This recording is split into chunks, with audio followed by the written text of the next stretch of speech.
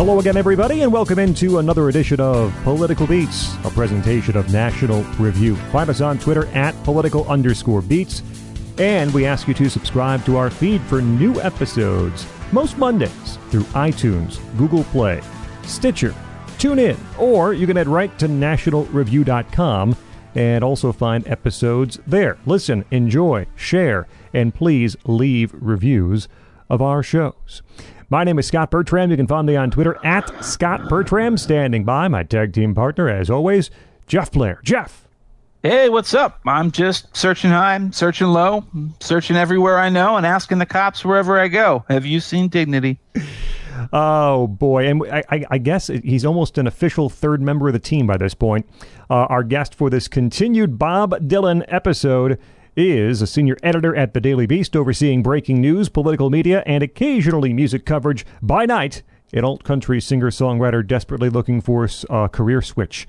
You can find him on Twitter at Andrew Kirell. He is Andrew Kirell. Welcome back. Thank you for having me. So, if you have not been with us up until this point, you've got about 5 hours of work ahead of you before you reach this point in Bob Dylan's career. We have a part one, which we went all the way through John Wesley Harding. We have a part two, in which we took it all the way up through the gospel era. And now, what you have in your ears, I suppose, is part three, in which we go from the gospel era all the way through, well, present day. Which means, gentlemen, we have a whole lot of time to cover and a whole lot of albums to cover, and we might as well not dawdle. Yeah, 40 years. That's easy to do. Come on. So let's pick it back up from where we left off last time. We had Street Legal and At Budokan to close out the last episode, an album that is beloved in some sectors. I love it. I think Andrew loves it, and Jeff was a little more in the middle, I think, on Street Legal than the two of us. And then At Budokan, which is widely considered to be a fairly bad live album, and that opens us up to the gospel era, where Bob Dylan becomes a born-again Christian.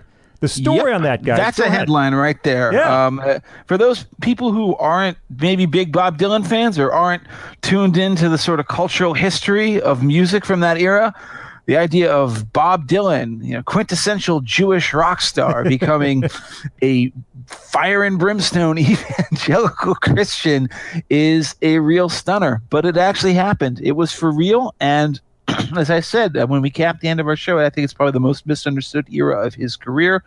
I think you could say that whether you like Street Legal or not, or At Budokan for that matter, what they showed, I think, very clearly in the lyrics, in the sound, and also in the events in Dylan's personal life, what with his divorce from his wife, was a restless soul, somebody who was clearly searching for something.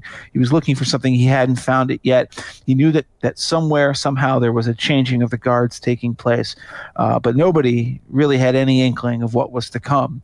What was to come was, a moment where, as Dylan said, he related it to somebody in an interview. He said, he was sitting in a hotel room, he's reading the Bible, and all of a sudden he had an image of Jesus just there in front of him saying, why are you fighting me? Why are you rejecting me? Come to me, join me. And he did. Now, is that really what happened? Who knows? What matters for our purposes is that his next album, Out of Nowhere, is a record that is composed entirely of gospel, spiritual, explicitly Christian-themed music. And the name of that album is Slow Train Coming. This is the most misunderstood and I think oftentimes critically reviled era of Bob Dylan's career. It has seen something of a critical renaissance in recent years, particularly with the release of the most recent bootleg series set.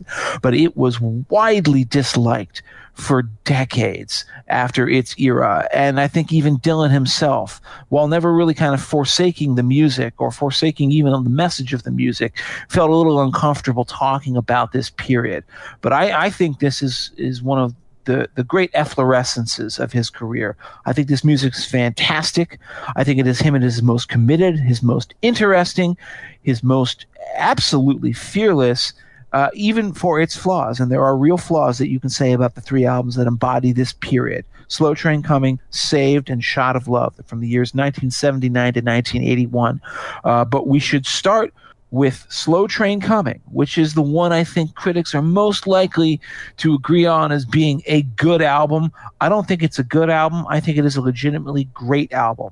I think you can argue it's so hard to say a top 5 for Dylan because like you could put, 5 records from the 1960s alone in his top 5 and still not have room for Blood on the Tracks.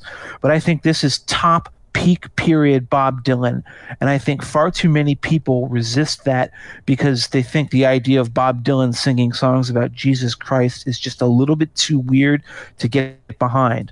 I'm gonna let somebody else sort of take the lead to talk about this first before I get into the details of these songs. But for the listeners, I will say this. Please, if you can conceivably set aside your reservations and your feelings about how strange the idea of Dylan as an evangelical Christian singing gospel music must sound, this is fantastic music. This is a great album. Somebody want to take it from there? I'll do it. Go, Andrew. So, I think the person you're describing who hasn't heard evangelical Dylan, this is the album to start with because Slow Train Coming, I think, is everybody's introduction to his gospel period, but also it's like the most Dylan-esque of the 3 albums in a lot of ways. Right. It's not overtly like praise music and worship music in the other 2 albums. This one is still like retains that sort of Dylan lyrical flourishes and like storytelling that you would, if you didn't know he even went evangelical, you wouldn't even have thought this was worship music. It was just Dylan fire and brimstone lyricism, and it's also just a fantastic record. I agree, but for me, I think actually it's just the first half of the record is really what does it. I mean, it's like it's almost got that boogie R&B opening on "Gotta Serve Somebody," but I can go through all the tracks, but I'm sure we're going to talk about a bunch of them. But my favorite on this album, and the one that I think fits to that category of like the lyrics being typical Dylan, is Precious Angel. Mm-hmm. Yes.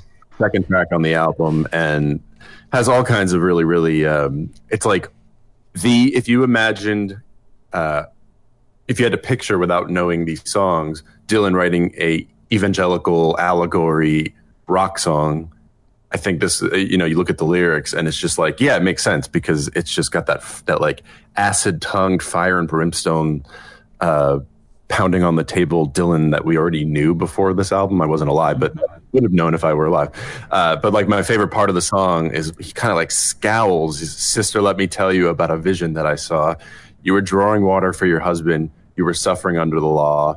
You were telling him about Buddha. You were telling him about Muhammad in the same breath. You never mentioned one time the man who came and died a criminal's death. And it's just like, I read it straight face, so it doesn't convey the sort of, just the vocal performance, particularly on that verse, is just like, yeah, that like, you believe it. You believe what Dylan believes. You believe, you can sense that sort of, that same energy that went into Blonde on Blonde and into Highway 61, that sort of just like, almost like methamphetamine, because he was on pills at the time. It's sort of like that, just snarling into the microphone. It's so, so good. Sister, let me tell you about a vision that I saw.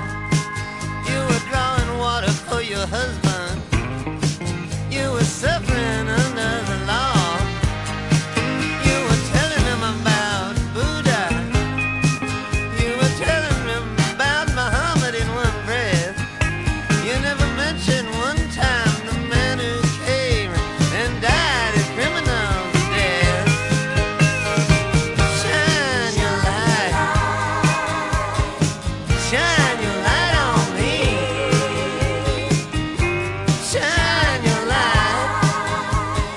Shine your light on me. Shine your light. Shine your light on me.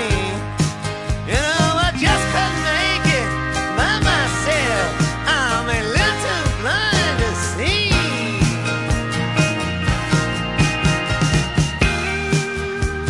Yeah, Precious Angel is one of those songs that I think is peak Dylan, I'll say it right now, it's going to be one of my top 5 songs at the end of the show.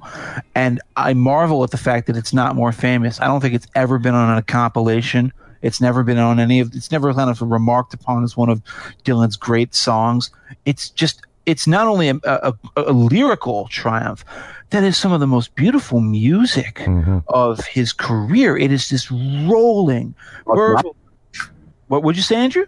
Mark Knopfler playing those beautiful guitar parts. Oh, yeah, and of course, I wanted to get into this. The music on Slow Train Coming, this isn't just a lyrically interesting album. This is musically. He went to Muscle Shoals, the classic soul mecca in Alabama, and he not only got the soul singers and the R&B kind of stylistics, which could have been a disaster in the hands of almost any other.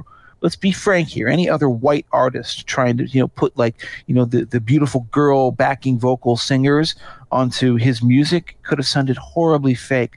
But he uses them so well on this song in particular, and a lot of other ones, Gotta Serve Somebody. But then, of course, he also brought in Mark Knopfler of Dire Straits, who we did an episode on a little earlier, who just covers this album in his guitar work. And whatever else you might think of Dire Straits, whether you're a fan or not, I don't think there's a person in the world who can object to the sound of Mark Knopfler's guitar tone. It's just it's beautifully both tasteful and emotionally resonant. And I think the story is that Knopfler was approached by Dylan and Dylan's manager and said, hey, Bob really wants you to play on his new stuff, his new album. And Mark Knopfler was like, okay, great. And he goes into the sessions and he had no idea that it was going to be like fundamentalist Christian music. He called and says, his manager, he's like, dude, I'm playing on this gospel stuff. This is not what I was expecting at all. But he does a fantastic job with it, and he's just all over this record, and this record benefits so much from it. There's nothing precluding you from enjoying this album other than someone has labeled it of the gospel era. And certainly when you hear the lyrics, when you pay attention, you'll know. But musically, and in terms of its accessibility, it's all there. It's all there for you to enjoy. There's nothing preventing you from doing it. And look, when you go Blood on the Tracks and then Desire, which I don't love, but Andrew does clearly, and others do. Street Legal and Slow Train Coming. This is a tremendous little stretch of albums after a little fallow period in the early 70s for Dylan. This is a really great album. Mark Knopfler and Pick Withers, who played drums in Dire Straits, also drums on the album. And it's not as if there hasn't been some.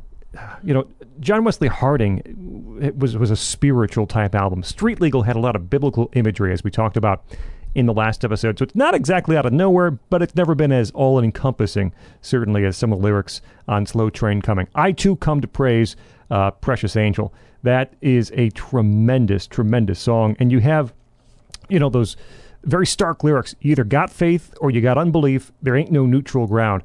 Going back to a very black and white, no shades of gray kind of stance that you might have heard from some of the protest years Bob Dylan songs.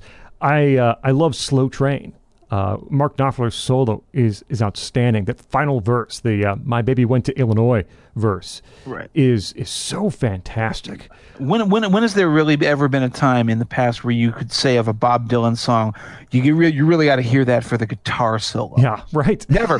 That's it. This is it. Probably the first and last time, I would say. Because when you bring in Mark Knopfler, that's what you get. Yeah. Well, on Shot of Love, you got Knopfler and Mick Taylor playing, so maybe a little bit later on. But Slow Train. The song isn't nearly as good, unfortunately, correct, in my opinion. Yes. At least. But Slow Train, just this wonderful unfolding song. Well, my baby went to Illinois, where some bad talking boss she could destroy. A real suicide case, but there was nothing I could do to stop it. I don't care about economy, I don't care about astronomy, but it sure does bother me. See my loved ones turning into puppets, and as a slow train coming up and round the bend, around the bend.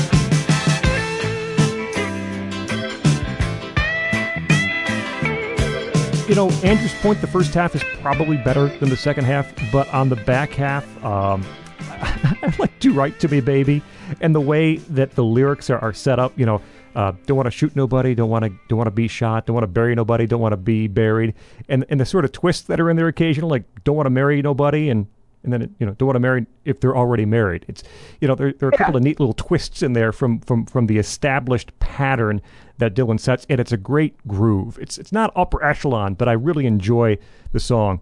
And When You're Gonna Wake Up has horns on it, very up-tempo rock tune. I don't want to steal Jeff's thunder. I know he's going to talk about this being a fantastic live era, but I will say When You're Going to Wake Up live on the Bootleg 8 is even better live. And there are a number of songs on these 3 gospel era albums that sound even better live, I think. But Slow Train Trement coming. I mean, don't be scared. Don't be scared off. Oh, it's gospel era. It's Dylan, preaching. It's there. As I said, there's nothing precluding you from enjoying this music. I criticized Street Legal in a way I guess that neither of you guys really did, because I said that, the music I thought was interesting enough. The band obviously really cooked, but I thought the lyrics were flabby, and I thought some of the music didn't have a lot of conviction to it. What I really love, and I've come to appreciate more and more about Slow Train as I listen to it over and over as I get older, is the variety in this album. Mm-hmm. I mean, Dylan really I don't know, maybe it was just pure inspiration. Maybe it was a calculation, like I'm making this really big play. It's a big risk. I'm going to pull out all the stops. There is so much musical variety on this record. You don't really get bored with it. It's not like Another Side of Bob Dylan or even Highway 61 Revisited. Great album, but it's all kind of in the same mode. It starts with Gotta Serve Somebody, which is actually, we didn't really even mention it. It's the most famous song on the record. What a Grammy. It's the big single. You gotta serve somebody. He may be the devil, he may be the Lord, but you're gonna have to serve someone. This song, it still gets played on the radio. You may be a preacher, spiritual pride. Maybe a city councilman taking bribes on the side. Maybe working in a barber shop, you may know how to cut hair. It may be somebody's mistress, maybe somebody's heir, but you're gonna have to serve somebody. Yes, you're gonna have to serve somebody. Serve somebody. Well, it may be the devil, or it may be the Lord, but you're gonna have to serve somebody. Serve somebody. But you got that, which is kind of a slow burn, kind of a funk song. Slow Train has that same vibe. When You're Gonna Wake Up is a rock song. When He Returns is a piano ballad. I think one of his best pure piano ballads, although it was even better live. But he even throws in stuff like I Believe in You, a great little kind of mid-tempo ballad. And I know this is my hot take for the gospel years, I really like Man Gave Names to All the Animals. Yeah. And okay. You know who else did? Who? Townes Van Zandt used to cover it all the time. Yes. Okay. People hate this song. For those who aren't aware, this is a song where he's talking about like Adam in the Garden of Eden. Man gave all names to all the animals in the beginning a long time ago, and he goes through it like he saw an animal that liked to growl with big furry paws that liked to howl, great back and furry hair. I think I'll call it a bear. All right, there's like 6 of these verses that it's just like, I'll call it a cow, I'll call it a pig, I'll call it a bull, and it's silly, and you almost think it's a joke, and it is kind of a joke. But what occurs to me every time I listen to it is like, this is Bob Dylan on a very unironic level, making both a Christian theme song and also making kids music, and not in a bad way. This is a song that you can imagine him having sung to his child. And in fact, it's a song that I know friends of mine who say, like, yeah, I play that for my kid and he loves it. All right? He loves it. Saw an animal that liked to snort with horns on his head, and they weren't too short. There was nothing he couldn't pull. He said, I'm going to call it a bull. It is a perfect kid song, and there's nothing wrong with that. And then it has that little sting at the end where, he says, like, saw an animal smooth as glass slithering through the grass, saw him disappear by a tree near a lake. And you already know the way the meter of the rest of the verses go, and you think, well, I'm going to call it a snake, but it doesn't do anything. It just ends. Boom. It lets you fill in those lines. Just a clever little touch. I love that song, and it's one of these ones that kind of gets a bad reputation. People's like, oh, look at, Dylan, the man who wrote Desolation Row, is now writing this babyish drivel. It's like, you don't get it. You don't get what he was going for. And also, I don't think you allow him the freedom to write songs in all sorts of different modes. He saw an animal that liked to snort. Horns on his head and they weren't too short. It looked like there was nothing that he couldn't pull. I think I'll call it a bull. Man gave names to all the animals. In the beginning, man gave names to all the animals.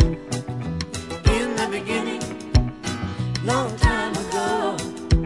And that's what I think makes Slow Train Coming so great as a record. On a musical level and on a lyrical level, I get it. Like, if you're if you're a devout Muslim, I can understand maybe you're not really all into the whole praise Jesus stuff. I get it. If you're like, a Hasidic Jew, perhaps you might not dig this on a lyrical level. I can understand people with severe religious objections to it. But the lyrics are solid, but the music has such strong variety. And it also has, and this, I think, is the moment where I really want to talk about the live performance from this era. It has extremely committed vocals, and I would say it has the best vocals of any Bob Dylan record from his post-Blood on the Tracks era. I think that his commitment level to singing these songs resulted in, from the belief that he clearly had, resulted in his best vocal performances of these last 40 years. And you hear this most clearly on the live performances of the songs on the Bootleg Series, Volume 13. This is called Trouble No More. It just came out. There are many editions you can get. The largest of them is 400 CDs long. But what you hear is these songs from these three albums played live, and the band is the same band that he uses to record this material, but it is actually shocking. It's almost hair-raising, the level of vocal power that he brings to this music. And you'll hear people sometimes say this, oh yeah, the albums, maybe they weren't great, but man, you should have been there to hear the live shows. People have been saying that for decades. Now you finally have the proof. You can hear what they were talking about, and they were right. I can manipulate people as well as anybody. I know all the angles, know how to make it tingle. I can make believe I most love almost anybody. Hold them and control them, tease them and squeeze them. But it would only satisfy the flesh that it feeds. I've been down that road, I know where it leads. And I ain't gonna go to hell for anybody. Ain't gonna go to hell for anybody. Ain't gonna go to hell for anybody. Not today, not tonight, not tomorrow, no, never, no way.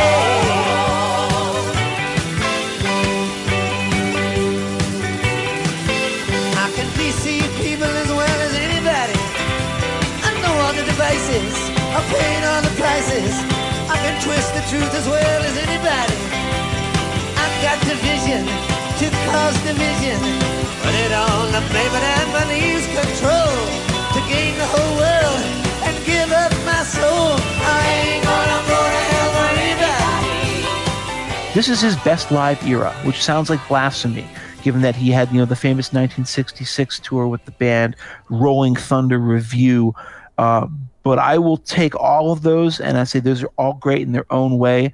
But when I actually say what is peak live Dylan in terms of the one that I wish I could have been there to see, because I would have had to feel the hair raise on my back and have kind of a transcendent experience of watching somebody completely recklessly committed to their art perform in front of me, it would have been Bob Dylan, April 1980, playing in Toronto, and previewing the Saved and Slow Train Coming material, because the music is out there. You can hear it now. It's amazing. It is just the most powerful stuff ever. And the shame of it is that doesn't entirely show through on the next album he did from that sort of gospel trilogy, which is Saved. I don't think there's a more hated album in Bob Dylan's career than Saved. People make fun of like Down in the Groove or Empire Burlesque or Knocked Out Loaded, which we will get to soon. But people actively hate Saved. And I think they hate it because it's just so on the nose, straight up, as Andrew said, this is straight up worship praise music. There's no avoiding it. There's no getting around it. You know, he writes songs about, you know, beautiful women who are devoted to Jesus and calls it Covenant Woman. It's a little bit strange. I think it's a much better album than its reputation. And I'm hoping that one of you two will help me out here and agree with me. So I'm not entirely out on a limb. I agree that it's better than its reputation. Yeah, and I think it's probably better than some of those late 80s works. It's less effective. It's less catchy than Slow Train Coming. There's some like Jesus Christ Superstar feel to some songs, especially the title track Saved is very Jesus Christ Superstar kind of. But I think there are at least at least 3 solid tracks here. Solid rock, actually, which again live is very good. It's a very up-tempo, as the title indicates, rock song. Pressing On, I don't mind, and this is one that might rub people the wrong way. I like that one a lot. I mean, it's a response to his critics who say he was kind of faking this, this born-again stuff, and kind of his response to that. Many try to stop me, shake me up in my mind. Pressing on to the higher calling of the Lord, and lyrically and musically, I think both hit well on Pressing On. Backing vocals are sharp, and everything kind of builds through that song. Many try to stop me, shake me up in my mind, say prove to me that he's the Lord, show me a sign. What kind of sign they need when it all comes from within? When what's lost has been found, what's to come is already been. I just keep pressing on. Pressing on. Well, I'm pressing on to the higher calling of my Lord. Pressing on.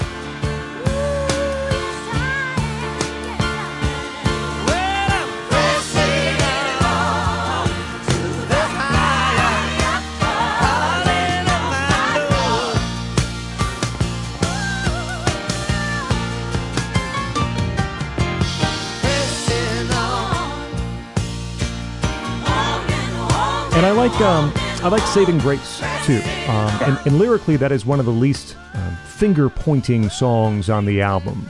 It's a little more thoughtful, a little introspective. It's kind of a slow burn kind of a song with Dylan seeking forgiveness for sins and looking forward to redemption in the future. Look, there's no Mark Knopfler on this album, so he's missed quite a bit on guitar. He would come back for Shot of Love. And the lyrics are more strident. Lyrics are more personal, right? And I think, the difference in the album titles, a Slow Train Coming is kind of a warning, and a Saved is kind of a personal narrative story of Dylan's experience of becoming born again. And I think that's where some of the disconnect is. I don't think it's as bad as its reputation. It's not a very good album, but it's not as bad as some of the things we'd see later on in the decade. I think people never forgave him for the cover, which he actually ended up changing. Right. The original cover of Saved is like the hand of God reaching down to touch up all these outstretched hands that are reaching up to him.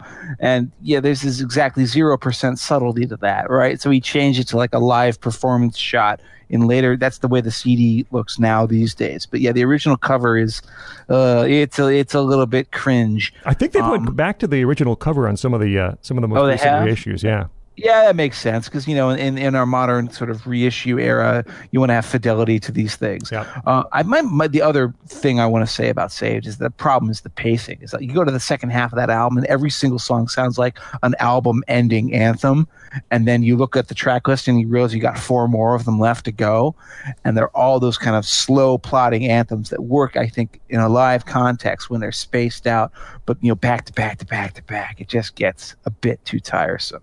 Andrew, what were you going to say? Sorry. Yeah, for me, it's just the second half of the album that matters. And then even then, it's just pressing on. Like that's all you need to know about this record, in my opinion. But oh, what a thing it is! Because like I think you hinted at, those live performances tended to end with pressing on, and if you watch the video that comes with Trouble No More in the box set, there's a full live set of there's a full video of a live set, but like with these little interludes performed by Michael Shannon, interspersed between each video. But yeah, you can see how absolutely hair-raising the live performances, and then it all culminates where he puts down the guitar, runs over to the piano, plays pressing on at the piano with the full band, and then as soon as it picks up, backup singer starts playing piano. I think it's actually his future wife, Carolyn Dennis. Right. He runs back to the front of the stage, grabs the mic, and it's like frontman Dylan without a guitar that you never thought you could see. And then he just, if I remember correctly, he drops the mic and they're still playing until through the end of the performance. Like pressing on is just like one of his best climactic moments, both on the record but also in that live period. It was just like the art of the climax in a live setting. Yeah, it's a shame we can't excerpt video here because just seeing that it's such a stunning visual experience to see him just, yeah, you're right, running around in the commitment. It's it is. I've seen a lot of live Dylan performing. You see him like you're doing Like a Rolling Stone in '66, and this to me is far more electrifying in a strange way. Precisely because he's doing things that you're not expecting him to do. He's really getting out of his comfort zone, and he's doing it on a commitment level. I want to say one other good thing about a song here called "What Can I Do for You." I was raised Episcopalian, so I'm used to very kind of formal and staid hymn music. My wife though is evangelical, and so I go to these kinds of churches. I'm familiar with the kinds of songs they play there. None of the lyrics that I listen to on a weekly basis have anything on what I think is something truly powerful that you hear in What Can I Do for You? This is a song he's writing to God. He's writing to Jesus. So you've given everything to me. What can I do for you? You've given me the eyes to see. What can I do for you? This isn't a finger-pointing song. It's a song of genuine humility. It's like you did everything. You gave up your life. You've explained the mysteries of life. I know all about poison and fiery darts. I don't care how rough the road is. Show me where it starts. I don't deserve what you've given me, but I've made it through. And now, what can I possibly do for you? That conceit, that humble conceit, is a really powerful one, and I think it comes through on those lyrics. I know all about poison. I know all about fiery darts. I don't care how rough the road is. Show me where it starts. Whatever pleases you, tell it to my heart. Well, I don't deserve it, but I sure did make it through. What can I do for you?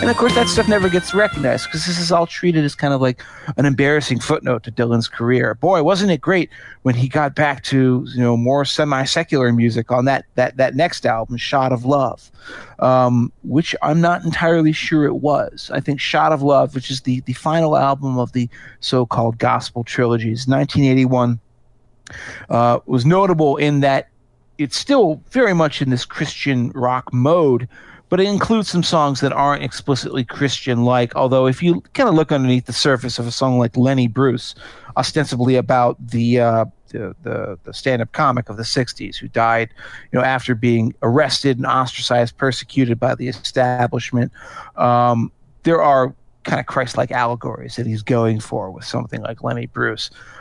This album is preferred by a lot of secular critics over the first two records, and I don't think that's appropriate.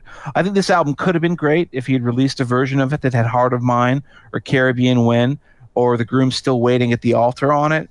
The last one was actually finally put onto the CD release later. But as it is, I think it's pretty compromised, and I think there's only one song on it in particular that is a true masterpiece.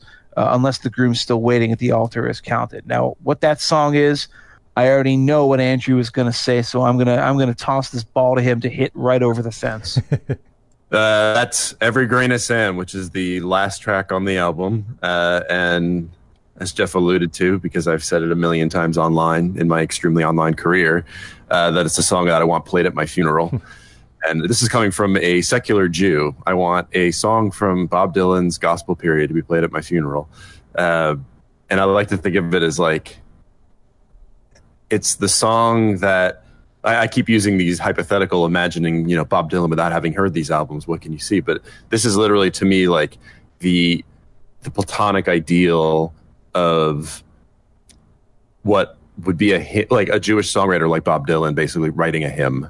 And I relate to that, and I've always loved it because it's very Old Testament rhetoric. I don't think there's any worship for Jesus in it. And so it reminds me very much of my upbringing going to Hebrew school and getting bar mitzvah. It's like all the language in there is about Cain and Abel. And there seems to be some references to the Job story of Job.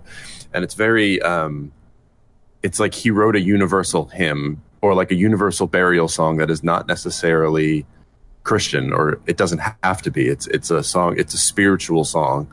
And I relate to just the ability to write something like that and use shape music of like, the Southern gospel hymns, and to write definitively just like, to me, it should be an iconic song about just not for any faith. I know that's like very lovey-dovey hippie, but like, it is just like whatever your faith is or whatever your spiritual beliefs are, it's like, it is just about life and death, and you take comfort in it, and it's in some ways it's almost secular music. It's almost like a secular hymn to me. I know it's not literally a secular hymn, but for me, it's just I can't even begin. It's my favorite Bob Dylan song, obviously, because I could sit here and gush about it for a long time. I gaze into the doorway of temptation's angry flame, and every time I pass that way, I always hear my name. Then onward in my journey, I come to understand that every hair is numbered like every grain of sand.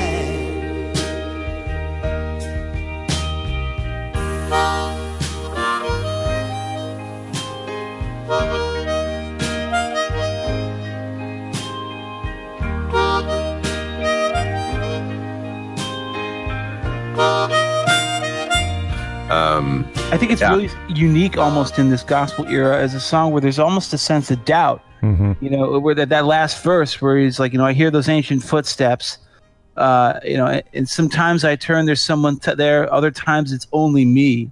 Which is, by the way, this is something that is confronted rather head on, in Christian faith. Doubt is a real thing, and it's a justifiable thing. Without doubt, can there be faith? But it is, the opposite of the strident, self-assured, like, oh yes, I believe, sinners are going to hell, believers are going to heaven kind of stuff that he could sometimes fall into in the earlier music. This is a very humble song on top of everything else, which is, again, one of the reasons why it is so indelible. Yep. It is almost certainly the best song on the album. And boy, I know Jeff kind of summarized the general thought about Shot of Love when it comes to this gospel trilogy. I think this is the worst of the three. I think it's worse than Saved.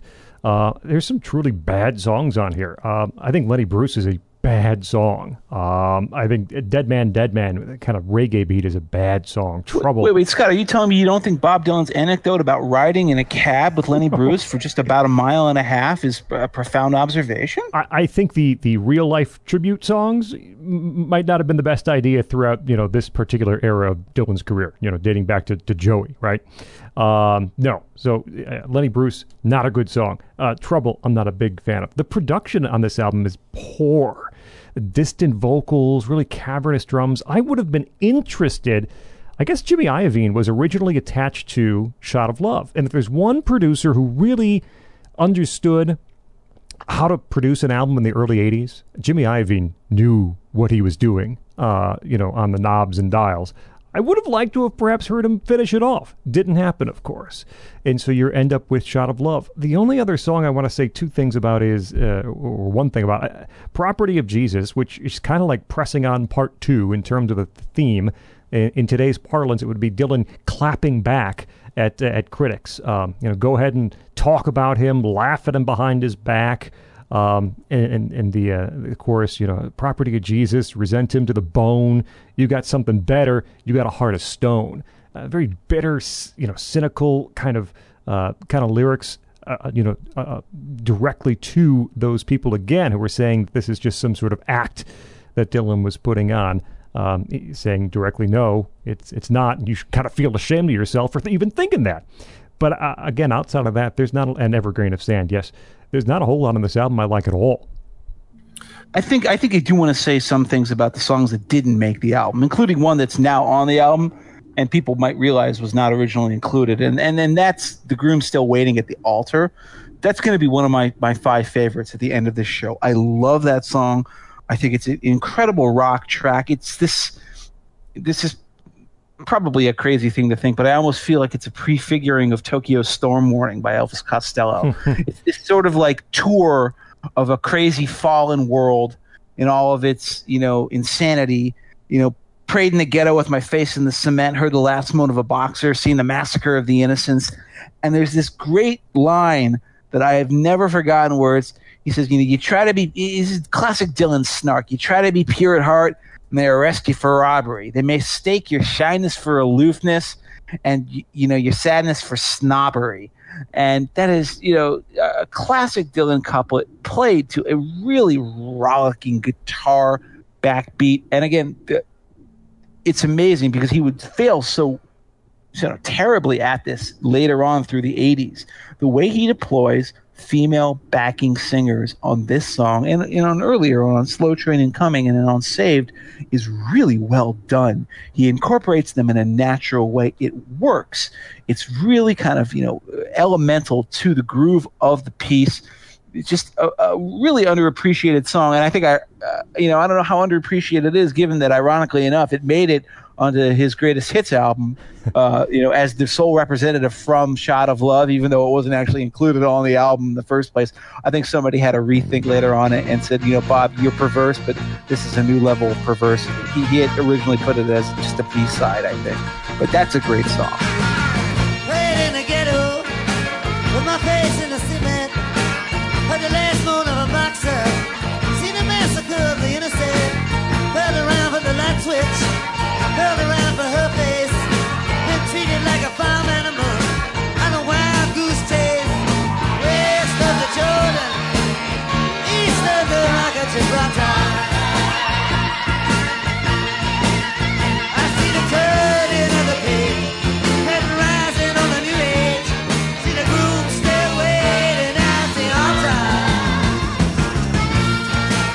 Yeah, and it's also like tonally different than the rest of the album, but I guess but yeah. But another interesting about Shot of Love is, and we're going to talk, I think we've all sort of agreed we're going to, there's a thought about this later on and for later albums, but there's kind of a super group backing on this, despite how I think it's a terrible album, aside from Evergreen and Groom Still Waiting at the Altar. But beside his future wife, Carol and Dennis, it's got Ringo Starr is on drums. I'm trying to remember who else. So Ben Montench, who played with Tom Petty and the Heartbreakers. Yep. Ronnie Wood from the Rolling Stones was on it. And yet, even with all that a massive talent, it just didn't work. And then also the other thought I had, just one more thought on Every Grain of Sand, is that sort of previewing the bootleg series 1 through 3, which chronicles all, was the first stab at all the bootlegs from his entire career up to that point. There's a version of Every Grain of Sand, which was the publishing demo he recorded of himself just on the piano and I guess his house. And in the background, at one point of the song, you can hear traffic outside and the wind blowing through the windows and all that. And then at one point you hear a dog barking, and it's just it's almost cosmic. It's beautiful. It's great. Well, this brings us to another left turn. So after 3 albums of Christian music, suddenly becomes a Zionist, which is, I guess, the sort of shorthand way that people describe Infidels. His 1983 release, but it was recorded throughout most of 1982, and I consider this to be the sort of the great failed what if album of Dylan's career. This could have been one of his, I wouldn't say, even if it had included the stuff that it should have had on it, I don't know if I'd put it in his truly top tier stuff, but it could have been, that album that you say is certainly his best of the 80s, maybe even better than Oh Mercy. But as it is, it's a horribly compromised record, because this is the moment where we talk about the bootleg series. We talk about his Dylan's outtakes. We've done that all throughout these episodes of the show.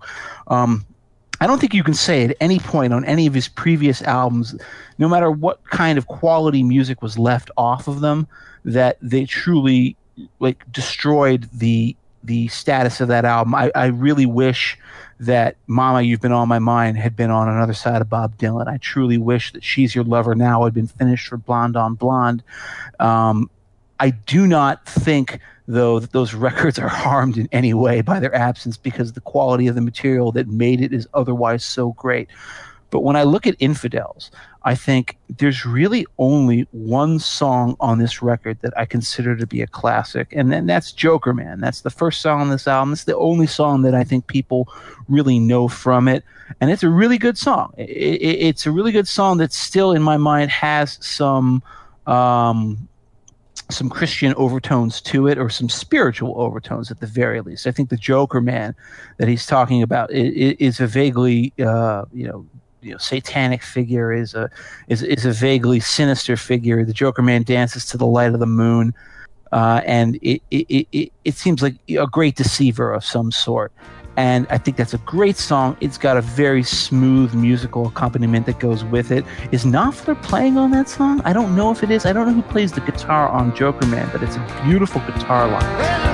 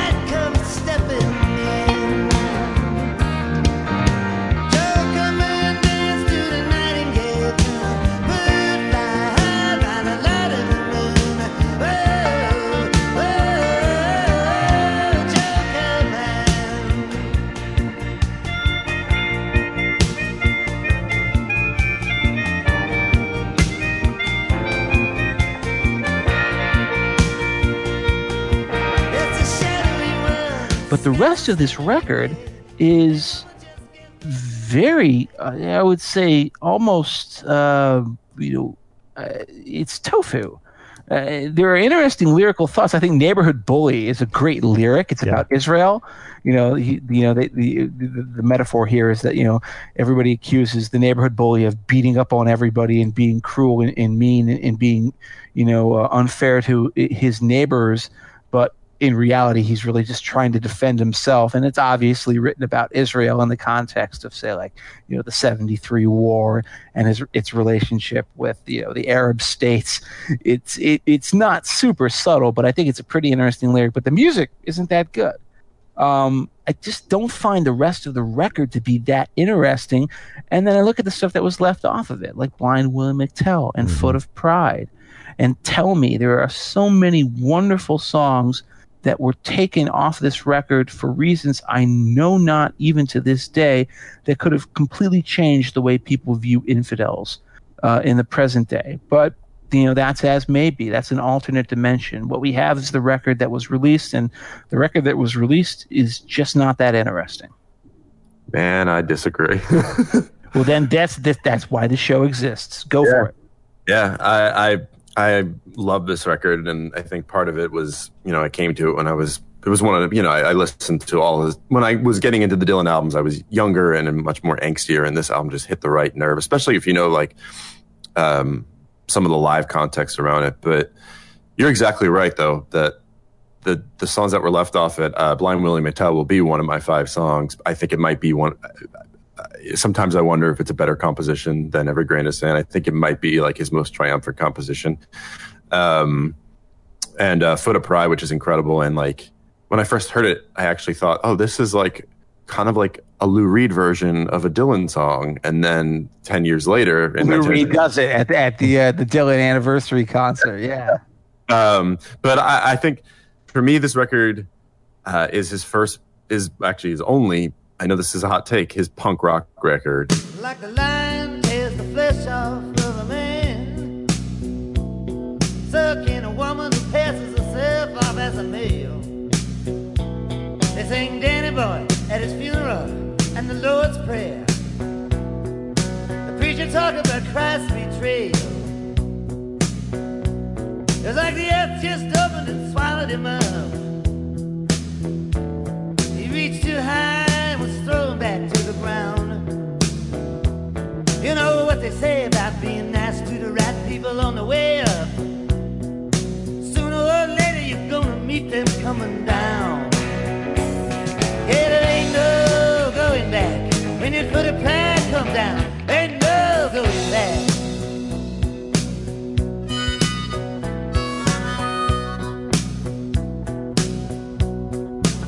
At this time I think it came out in 83, but right after he had come down from his evangelical period, he was getting really into reggae and sort of dub music. And I think it was his sons who turned him on to punk, and he was sneaking out, hiding his face, going to see shows like X or The Clash. He was going out in LA to see these bands. And before the album was made, or I think while it was being recorded, he also had these sessions where he would jam with these guys, JJ Holiday, Charlie Quintana, and Tony Marsico, who are, I forget the name of the band, Rats, I think. It's basically a Latino punk band. I forget the name of the band that they were in. But he was jamming with them and doing these late night sessions where they would, of course, they said in later interviews that it was like he gave inscrutable directions, like play this song with a stripper beat with a band laid over it or something like that was one of the quotes. Like, and they had no idea what he was doing. They just tried to keep up with him. But all the songs that they did together never were recorded, but they performed in 84 right after this album came out on Letterman. It's the only time this band had ever played together live, and it kicks ass. Like, he does just 3 songs. He does the Sonny Boy Williamson cover, and then I forget which songs from Infidels he does. I think it's Joker Man and License to Kill, if I remember correctly. Yeah. And they are Dylan goes punk, but not punk that as we think of it, as it's been sort of perverted over the years, but like punk, like early 80s, late 70s, like sweaty, CBGB's at its peak, just raucous, jagged, almost like he was going to take out a knife and stab himself on stage kind of punk, like just gritty. And he's getting down on his knees and like shouting into the air during the performance. And it's crazy. And then in that context, I think of this album as being his first punk album because it has a lot of that sort of dub, like the Clash take on reggae, not like pure reggae. It's so you're a big I&I fan, I take it? I love I&I.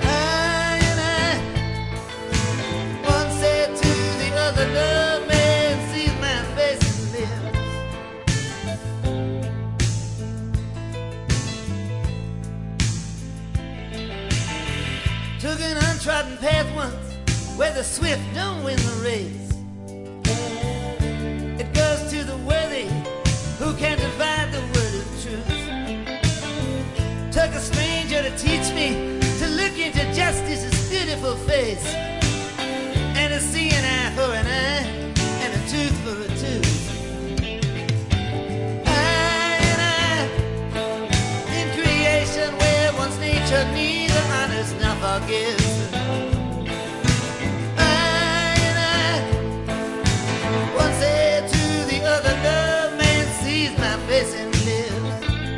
Joker Man obviously is an incredible composition in terms of that sort of like mimicking the reggae style while making like a Clash song essentially.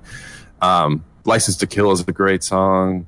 I would say I love every song on this album. Man of Peace is another great one, except for I think was the lead single on this album, which was Sweetheart Like You, which is a fine tune. I like it when I don't skip it when I listen to this album, but it has arguably one of the most misogynistic line verses in Dylan's career, and possibly in like popular rock and roll. No, there's definitely been worse in the last 15 years just because of what's happened to Top 40. But the verse is, "You know, a woman like you should be at home. That's where you belong. For somebody nice who don't know how to do you wrong. Just how much abuse will you be able to take? Well, there's no way to tell by that first kiss. What's a sweetheart like you doing in a dump like this?" And it's just outwardly saying a woman like you belongs in the kitchen, essentially, but no shame in it. But I guess this is sort of it. But in another weird way, it kind of falls in line with how he was experimenting with all kinds of weird politics on this album. Like there was the Zionist song in Neighborhood Bully, and then there was like other songs kind of have like reactionary politics to them, like License to Kill. Kind of, it's confusing message. Is he condemning leaders who have the power, nuclear power, or who have the power to kill, or is he saying that it's very, very? It's like it's not ham-fisted politics. And then you have Union Sundown, which from the guy who wrote North Country Blues to Union Sundown, talking about how the unions are a big business friend and they're going out like a dinosaur. Oh man, it's a strange journey that Bob Dylan has taken.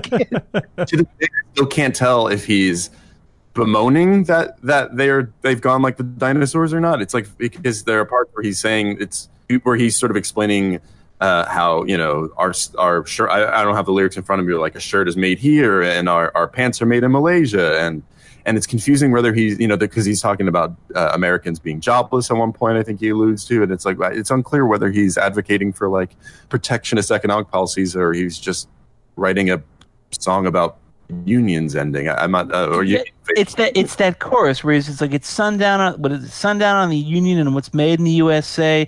Sure was a good idea till greed got in the way. And here's the thing. You don't know what he means by greed getting in the way. Is it the greed of the unions, or is it the greed of the globalists, the free traders, or something like that? He plays it pretty close to the vest, but people at the time interpreted this as his like sort of Neil Young Hawks and Doves move. When Neil Young went like Reaganite in the early 80s, and people were like, "What's going on, Neil?" And they thought, well, now Dylan's doing it too. Everybody's bowing to the our new Reaganite overlords. But it is a more interesting song than people initially thought it was. I agree. And for me, I'm closer to Jeff. I think it's a good album. It's not a great album. I actually disagree with Jeff, though, on Joker Man. It's one of my least favorite songs on the album. But first time I heard it, I'm like, oh, here we go again, right? Really? I'm stunned. Yeah. Why? It just doesn't do it for me. I don't like the pace of it and kind of the general melody. Not a fan. But I do like later on Neighborhood Bully, which Jeff mentioned. Lyrically great. Musically kind of lulls into this simple repetitive groove which doesn't serve the song all that well, but lyrically then he destroyed a bomb factory, ain't nobody was glad, the bombs were meant for him, he was supposed to feel bad. I mean, it's that sort of message that Jeff was talking about. Not subtle, earlier. right? Not subtle. But I like the message, but yeah, pretty on the nose. Yeah. Man of Peace, I think might be the best writing on the album from both a musical and lyrical perspective. This idea of evil being kind of cloaked in goodness, and Satan is going to come as a man of peace. It has a bit of Dire Straits jauntiness to it too, kind of a lightheartedness. He's a great humanitarian. He's a great philanthropist. He knows just where to touch you, honey, and how you like to be kissed. He'll put both his arms around you. You can feel that tender touch of the beast. Sometimes Satan come as a man of peace. And by the way, that's why I think people who say like, "Oh, that the gospel era ended with Shot of Love," are wrong, because Man of Peace, that message is straight out of the Book of Revelation. Yeah. Yep. Where the Antichrist is supposed to be a man who, in fact, Dylan would talk about this on his onstage rants. He would specifically point out, like, the Antichrist will come and he will bring peace for years, but don't be deceived because he's still the Antichrist, which, is literally in the text of the Bible if you read it. And people said like, oh well, now he's doing sort of secular music. I was like, no man, look at the lyrics. This album is just shot through. Oh sure. Spiritual biblical themes as much as anything on those other ones. It's just that the word Jesus doesn't happen anywhere in the lyrics, so people think like, oh yeah, now he's back to being the Dylan that we all knew and loved. No, this is the theory of Clinton Halen, who's otherwise kind of a Bob Dylan biographer who I dislike. I find to be very self-impressed and annoying. But he wrote a big thesis on the gospel years, and that was sort of released in conjunction with the bootleg series set, where he points out, like, listen, Dylan doesn't talk about his faith anymore, in this explicit way that he did during the gospel era, but you can hear it in all these tunes. He still really kind of believes all of this stuff. It's there in his lyrics. It never really left. It's just a lot more subtle. Mm-hmm. This, it would get more and more subtle as time went by, and he found other things to write about. But it's all still there, and it's particularly in Man of Peace. Again, me, I can't stop talking. I interrupted you, Scott. What were you going to say? Part of the parts of the album that I generally find myself drifting to most is actually the guitar work, because again, Mark Knopfler is back on this album, and I think I misspoke earlier. This is the album that Mick Taylor's on. So you have that beautiful Knopfler tone through some of these songs. You have Mick Taylor doing Mick Taylor things on some of these songs. Those are the moments that really jump out at me from Infidels. I think it's good, and as I said, not great. And considering what would come next, I would not call it kind of a peak as much as it was kind of a dead cat bounce before we get to the next slew of records. Yeah, I mean, I don't know if anybody has any particular thoughts on Real Live. There's always a series of Bob Dylan live releases that come, interrupting his albums. This is the one that he did on the 1984 tour. It's notable primarily for featuring Mick Taylor on lead guitar. It's one of those records that I bought dutifully on CD during my completest Dylan era as a high schooler. I listened to once, and I have never listened to again.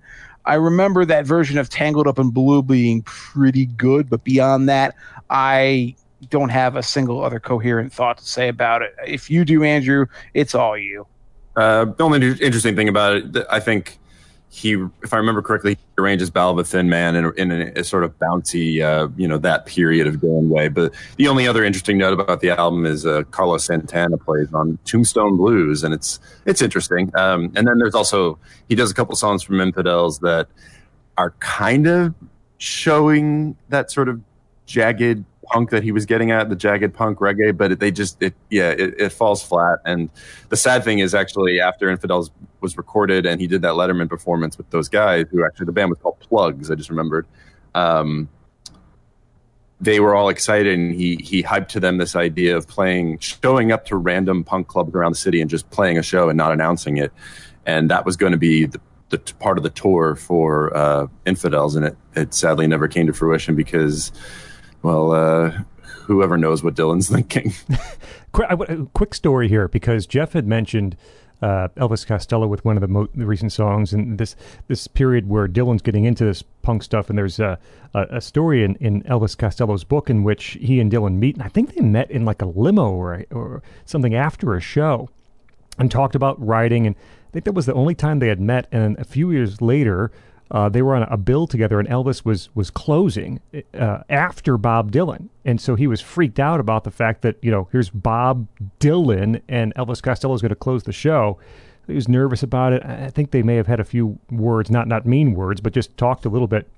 So Dylan goes out and he plays all the hits. He plays all the songs the crowd wants to hear. He plays them, as Elvis tells it, with this unbelievable enthusiasm, and kills the lyrics, and walks off stage, and Elvis is standing there and kind of tips his head and says, "Well, I warned him up for you." So Elvis that reminds me of Henry Rollins' famous Iggy Pop story, where he has to follow Iggy Pop on stage, and he keeps on trying to outdo him, and every time he does, Iggy just rips himself apart and gives the most electrifying performance ever, and he just walks by him at the end and says like, "Yeah, good show," But this was an interesting era, because then immediately afterwards, Bob Dylan becomes New Order. That's right. Hires Arthur Baker to produce, or really, I guess, in essence, to remix a bunch of extremely confused recordings that end up coming out as Empire Burlesque. This is the era. We're beginning the era, just to sort of clarify for fans and people listening here. These are truly the lost years of Dylan's career. His mid 80s, really, I would argue everything from here, 1985, all the way up to Time Out of Mind is a kind of a black hole, with the sole exception of Oh Mercy, which we're going to get to, which is a masterpiece. And I think the acoustic covers albums that he released in the early 90s, which weren't original material. And I think that was very freeing for him. But when it came to releasing his own albums of here's my material, my original stuff, this is just a dark period. And it really begins with Empire Burlesque, which is an album I can find almost nothing good to say about. And I think the best possible way of summarizing the sad debacle of this record is When the Night Comes Falling from the Sky, which was clearly meant to be the centerpiece of this record. There's an alternate version of it on the bootleg series, volumes 1 through 3, which has him recording with Max Weinberg and Roy Bittan of the E Street Band. It's a really kind of upbeat rocker. It's a little bit half-baked. They haven't settled on a final arrangement, but there's a lot of electricity, a lot of energy to it.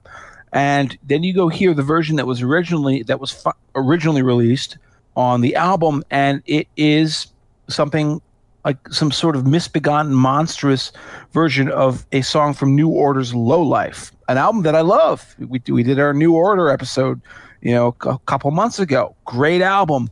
Bob Dylan, not really the New Order type of guy. This is the period where he starts. You can never just look at Bob Dylan and think of him as a man who's making stabs for relevance, because it's Bob Dylan. This is a guy whose entire public persona is based on not caring what people think.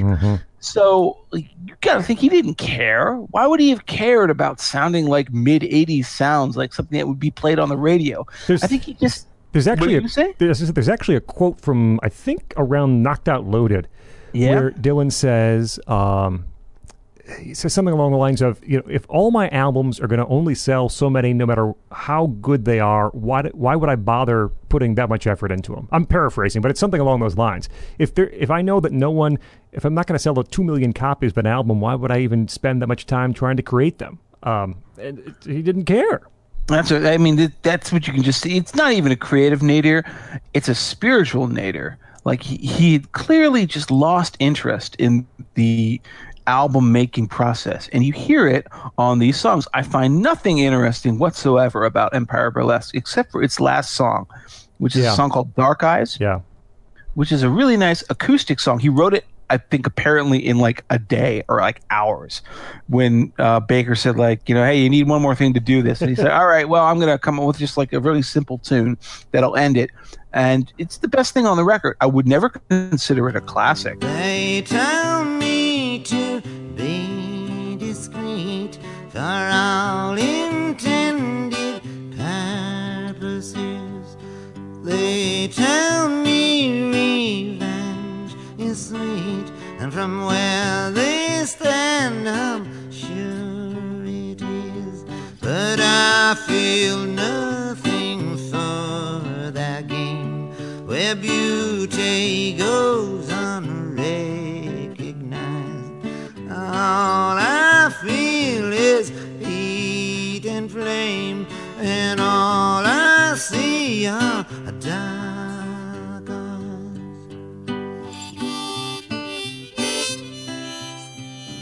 But it's certainly better than anything else on this record. Even Tight Connection to My Heart is the one song on this record that others will defend.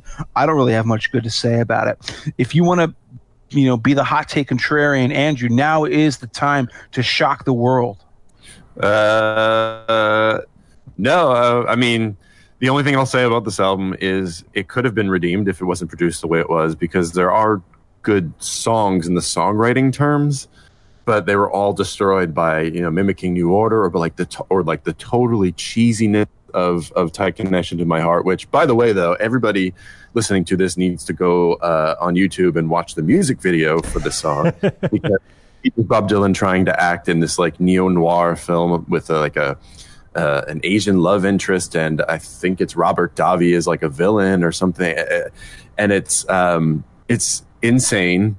And Bob Dylan being this like Lothario with like two lovers at once, but yet he has this like feminine swagger when he walks. It's very bizarre. Definitely worth your time to watch it. It's the 5-minute song. But yeah, I remember people said to me like, "Yo, yeah, that Bob Dylan video for Must Be Santa, that's some weird stuff." I'm like, buddy, you got to go see Tight Connection to My Heart. That's a good video. You want to see a bad Bob Dylan video? This is a bad Bob Dylan video. Like there's like smash cuts. It almost looks like a parody, like making fun of dramatic videos, because I remember there's a smash cut at one part where he's on stage in like a karaoke bar or something, and it clearly doesn't line up. Like that whoever edited it just didn't care, and it's just like his hand is in one position and the next shot his hand is in a totally different position and it hasn't left him on the camera yet. So When the Night Comes Falling from the Sky, the E Street version is fantastic, and of course on this version it's a steaming pile of poo.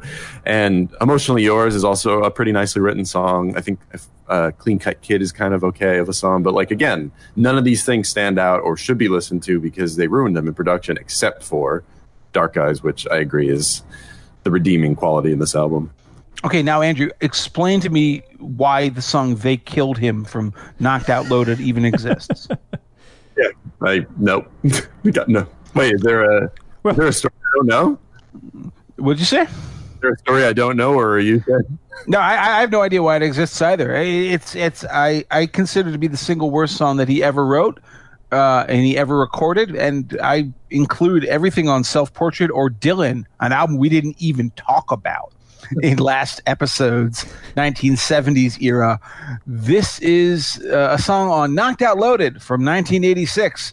An album that he recorded with a cast of thousands, including Tom Petty and the Heartbreakers, which you would have thought could have maybe whipped him into shape. Although, for those who have listened to our Petty episode, they may know that this is 1986, 87. This is also at the nadir of Petty and the Heartbreakers' creative career as well. This is when they were doing Let Me Up, I've Had Enough, which is their worst album by far. So I think everybody was feeling fatigue. There's one song on this record that people like. They praise, they consider it a Bob Dylan classic called Brownsville Girl. I don't. He wrote it with Sam Shepard, the playwright and the actor, who's a great actor and a great playwright, and probably could be a decent songwriter, but this isn't evidence of it. It's an 11-minute long ramble that has nothing in my mind to recommend it. I know you like it, Andrew. I don't know what you've been smoking all these years. I like it, and it's in my 5 songs. Oh. And that's only if the criteria for the 5 songs is songs that I personally love the most, but I'm not sure I would say you have to listen to it. But if it's in my list of my favorite from this era, and sell the world on it, because I have never been sold. Well, I guess now that I'm saying it out loud, it's hard to sell. It's an 11-minute confused narrative song about a guy waiting in line to see a Gregory Peck movie, but he sort of takes on the narrative that maybe he thinks he's in the film, and also he's on the road with a girl, and they're going to Mexico, and they might have killed a guy, and it has all these. And that's not really, that sounds like, oh God, that sounds terrible. But for me, it's like, it's just it's so joyous in a way for me. When I first heard it, it also has an emotional connotation. Me and my wife, when we were first dating, she's really into music too, and we fell in love because she loved Springsteen, and I saw her, singing along to one of his more obscure songs while I put it on. And Brownsville Girl was a song we both kind of fell in love to. It is cheesily reminiscent of a lot of Western films, the stuff he evokes in the song, and a lot of like sort of Woody Allen romantic songs. And then there's the whole genre of running to Mexico after killing a guy type of films. It's cinematic, it's goofy, it's ridiculous, and it's an epic. And I don't know. The only way I could sell it is to say I love it for how unabashedly weird and goofy it is. And like, it sounds like Dylan's having fun, and the backup singers are used in a way that is almost like too sweet. Yes. And like that even to me makes it just it's almost like I take it seriously and I think it's beautiful, but it also like it just sounds like a fun sort of like almost mocking of how sappily epic it is in its storytelling and in its the chorus with the sort of rising gospel-y vocals in the background. It's I don't know. Just my glowing over it should tell you if you could see the grin on my face right now. Oh, if there's an original thought out there, I could use it right now. You know, I feel pretty good, but that ain't saying much. I could feel a whole lot better. If you were just here by my side to show me how. Well, I'm standing in line in the rain to see a movie starring Gregory Peck. Yeah, but you know it's not the one that I had in mind. He's got a new one out now. I don't even know what it's about, but I'll see him in anything, so I'll stand in line. Brown building with your brown hair, teeth like pearl, shining like the moon above.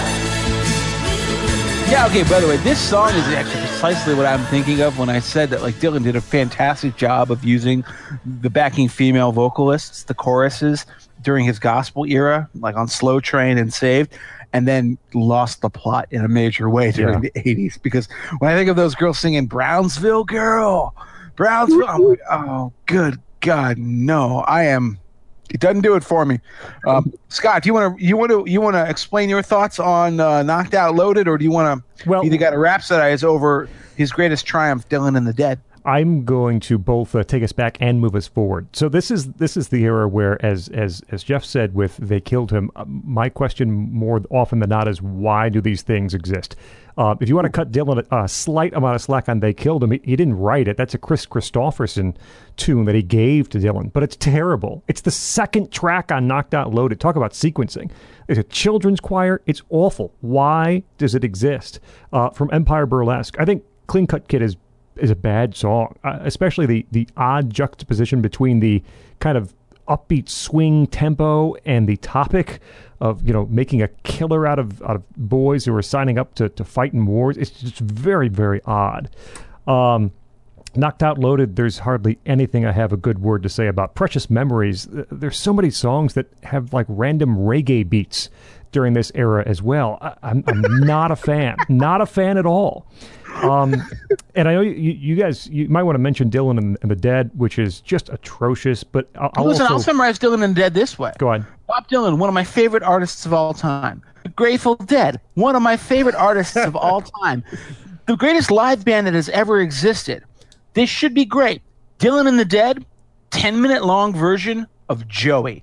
That's all you need to know about Dylan and the Dead. And I got nothing more to say about that steaming piece of shit. So it's joyless, totally joyless.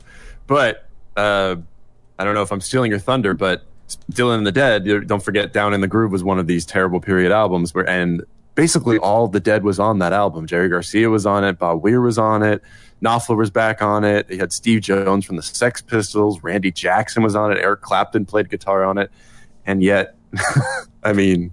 Here, I think Down in the Groove is terrible, and I think Jeff's going to offer it a qualified defense. I think Down in the Groove... No. I had a moment of madness earlier this week. Emailed. No.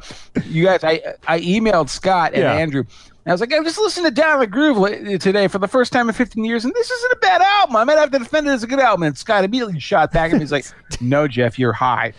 And then I listened to it a second time, and I was like, I realized that, in fact, I was high. It's not a good album. There's one song on it that I'll defend. I like "Rank Strangers to Me." Yes, that is the one song. A beautiful cover of a traditional ballad. Dylan's voice on that, singing again. He seems so much more comfortable singing lyrics by other people. But my Lord, the rest of this album is just a mess. The production is so scattershot. There's sessions that are from like 1983 all the way up to 1989, which is when the album finally came out. It's technically, or 1988 is when it came out. They sat on it for a year. He had it done for a year, and Columbia wouldn't put it out for a year. That's what they thought of it. They ran for like 17 different track listings of it too. Like they couldn't even agree on like what songs should be on the album. You'd think that they were like working it over like "Smile" by Beach Boys, but instead it was "Down in the Groove" by Bob Dylan.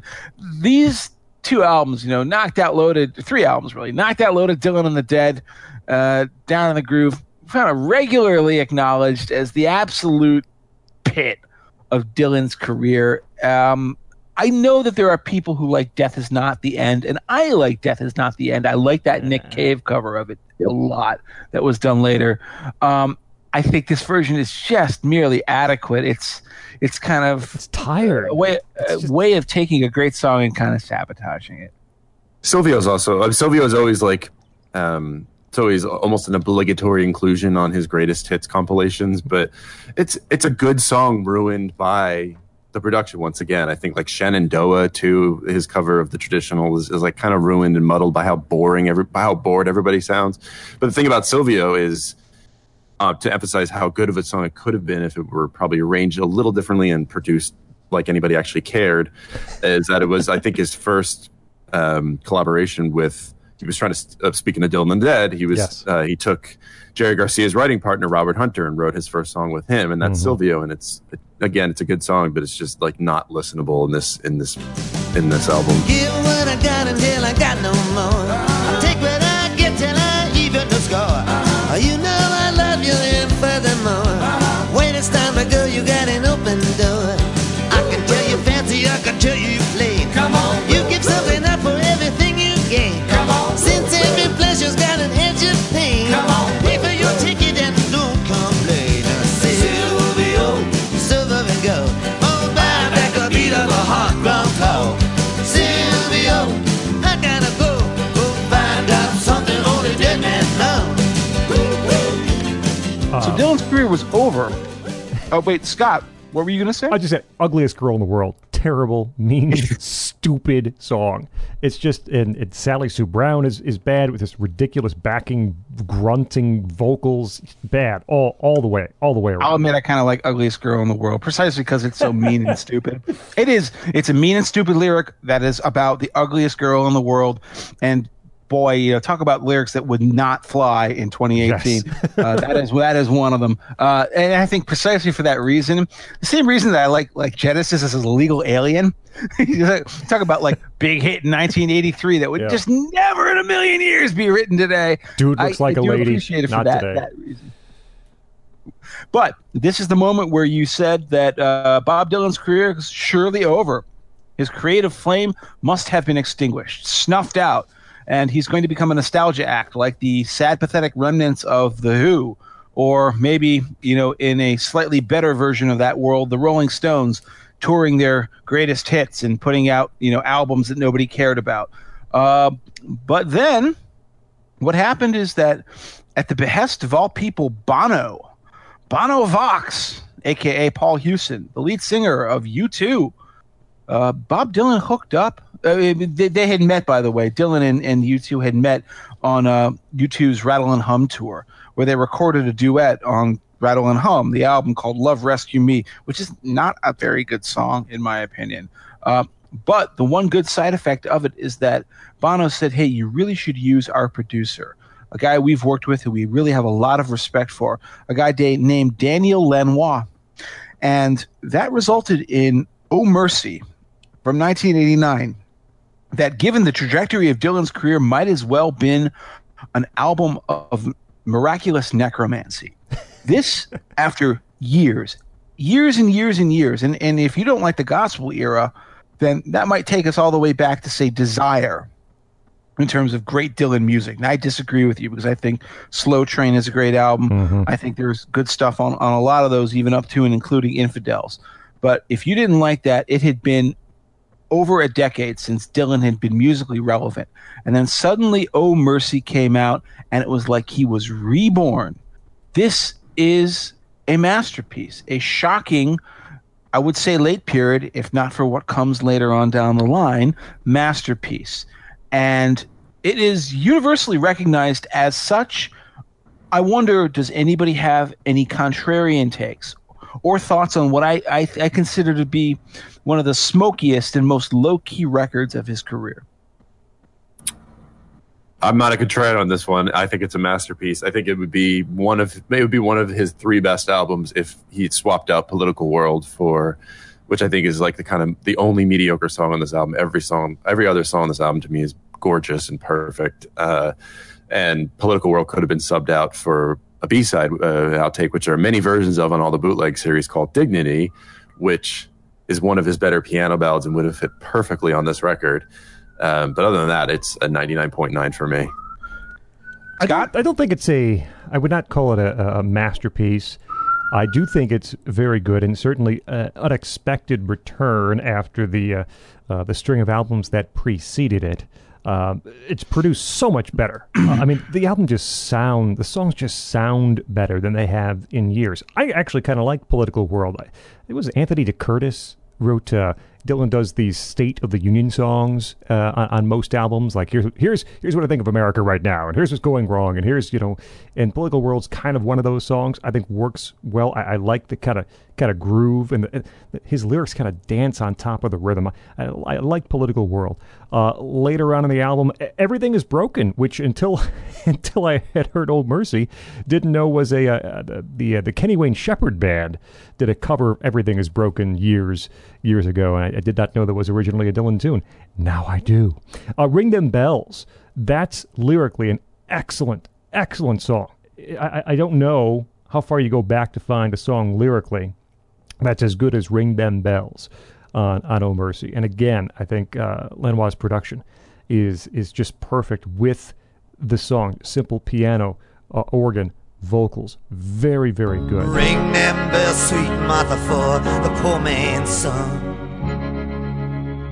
Ring them bells so the world will know that God is one. Oh, the shepherd is asleep where the willows weep, and the mountains are filled with lost sheep. Ring them bells for the blind and the deaf. Ring them bells for all of us who are left. Ring them bells for the chosen few who will judge the many when the game is through. Ring them bells for the time that flies. The Shooting Star has a gorgeous introduction. The harmonica returns. I'm not sure it quite sustains its strength, which is why I don't call it, a magnificent return to form.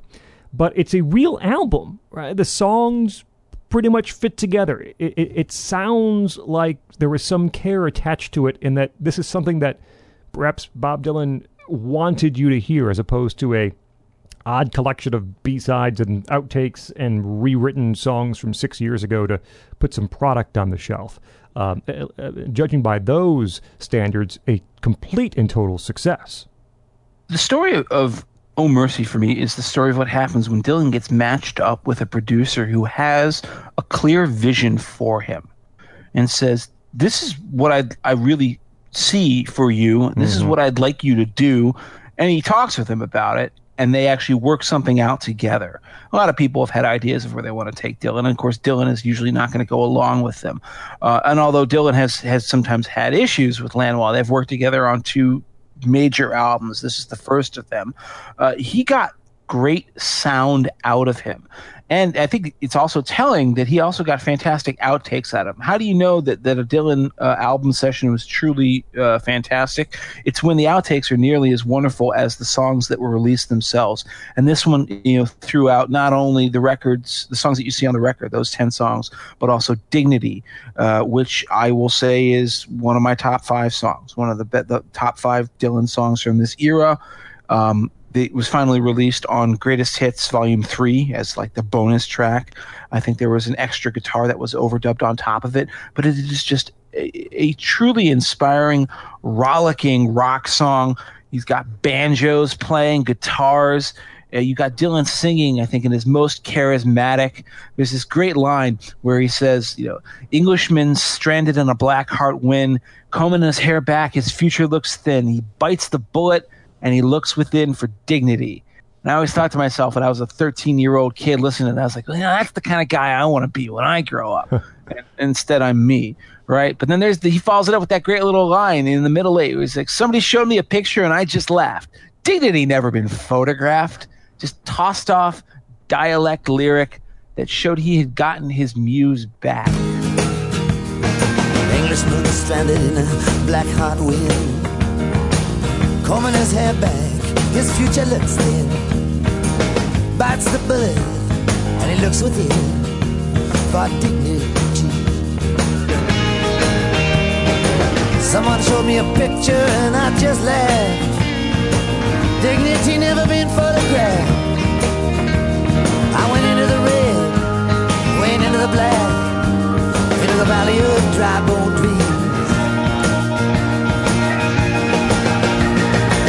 So many roads, so much at stake, too many dead ends. I'm at the edge of the lake. Sometimes I wonder what it's gonna take to find dignity.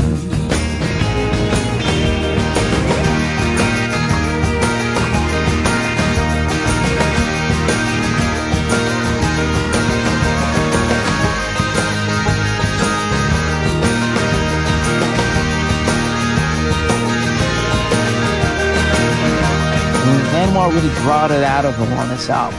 And then the other thing I would say about Oh Mercy is that the sound of it is very curious. You listen to it starts with Political World, then it goes into Where Teardrops Fall, and then the first impression you get is that it almost feels muffled. After all this sort of unpleasant, in a way, 80s clarity, modern sound techniques, Lanois is, despite the fact that he has this reputation of producing albums with U2, which were the height of 80s modernity, he gives him a very old-fashioned muffled sound that he would in a way recreate later on, Time Out of Mind, that really serves Dylan well. It serves him in particular well on a song like Man in the Long Black Coat, which I think may be the best song on this record, even though it's just a mystery song. It's a song about a figure of unknowable menace and power. There's the scene setting stuff that he comes. Crickets are chirping and the water is high. There's a soft cotton dress on the line hanging dry. And then they talk about this guy like somebody saw him hanging around at the old dance hall on the outskirts of town. There's dust on the man in the long black coat. It's just a beautiful series of images that paints a picture of a classic Dylan-esque figure, and he sings it with such menace, and it's produced with such restraint. There's smoke on the water, it's up in there since June. Tree trunks uprooted, beneath the high crescent moon. Feel the pulse and vibration and the rumbling force. Somebody is out there beating on a dead horse.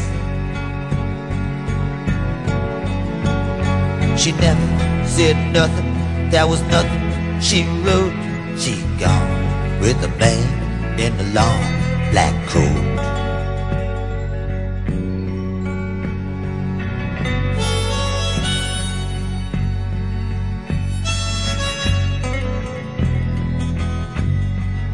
This is a very restrained album. There are no loud moments on it. There are no big rock moments on it, which may be why Dignity didn't make it, because that's too anthemic. Mm-hmm. And Series of Dreams, for that matter, is another great outtake from this that made it onto the bootleg series. Great song, too anthemic, too visionary, not what Dylan was going for on Oh Mercy. Oh Mercy was almost him in playing a character, going for a certain style, very much the way he would do later on, and with similar success on albums like Love and Theft, and on Time Out of Mind. I think it's a fantastic album, and all this makes it even that much more inexplicable that his follow-up to the stunning critical success of Oh Mercy was one of the worst albums of his career, which is Under the Red Sky, about which I can only say wiggle, wiggle, wiggle like a bowl of soup. The opening song on this album, with George frickin' Harrison playing the guitar solo, no less. Terrible song on a terrible album, produced by Don Was, who's like a classic rock producer that a lot of our listeners will have been familiar with. There isn't a single thing on this album of any redeeming value except maybe Harrison's solo on Under the Red Sky and an outtake from Oh Mercy called Born in Time that was re-recorded on this album, but to, I think, much less effect than the Oh Mercy version, which you can now hear, on the bootleg series. I got nothing really good to say about Under the Red Sky, and it kind of began what ended up being mostly a lost decade again for Dylan. Yeah, and again, this is fitting the thesis we've kind of repeated throughout this period of his career. Is this is the album that is basically a supergroup, and it's a complete failure. I would say it's his worst album ever. If you don't consider Christmas in the Heart like an actual record as opposed to a novelty record, but I like that album. Right. But it has David Crosby on it, and like you said, George Harrison. You got I think Stevie Ray Vaughan was on it. Yep. You hooked up with Al Cooper again. Elton John was on it. Randy Jackson, Bruce Hornsby, who was kind of coming off Playing with the Dead a little bit, and if I remember, I thought Bono was on this too, but I don't see him listed in the personnel, but and yeah, it's just a complete failure. Like, I think I've listened to it maybe twice in my life. I tried it. I think it was the first time I hated it. The second time I was me just giving it an earnest try, and I've just since disregarded it. Wiggle Wiggle was just too much for me. You guys have hit basically everything to say about this album.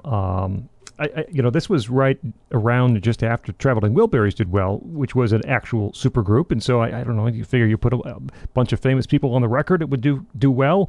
And Andrew ran down all the giant names on this album, and it turned out just terribly.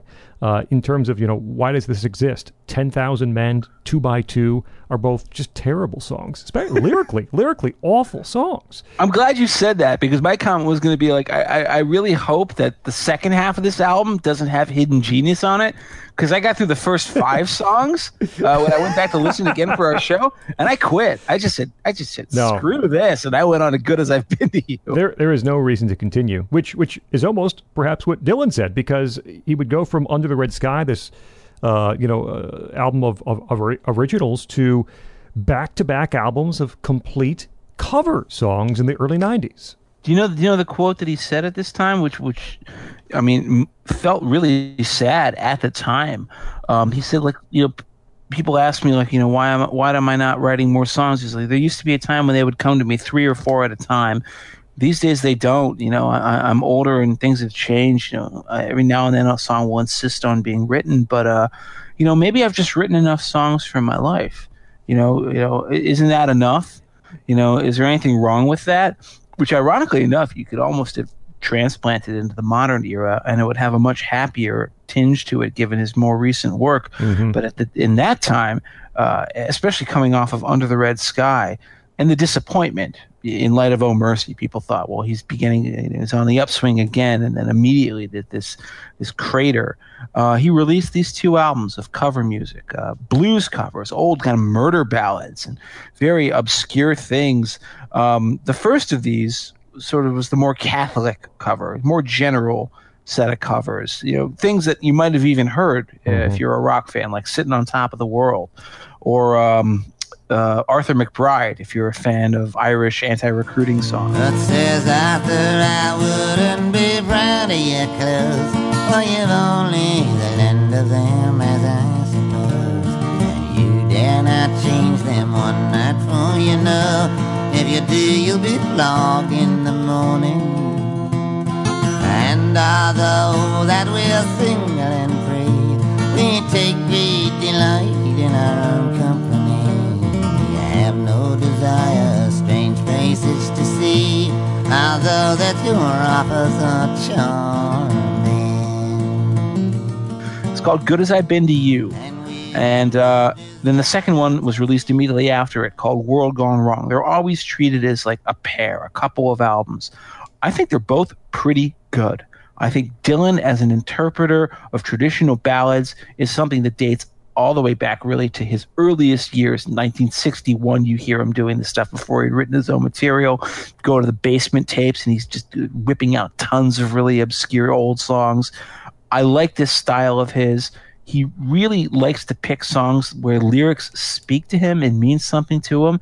So he usually ends up putting some interpretive spin on them that ends up being interesting and worthwhile. But I also think that and I spent a lot of time listening to both of these for our show again.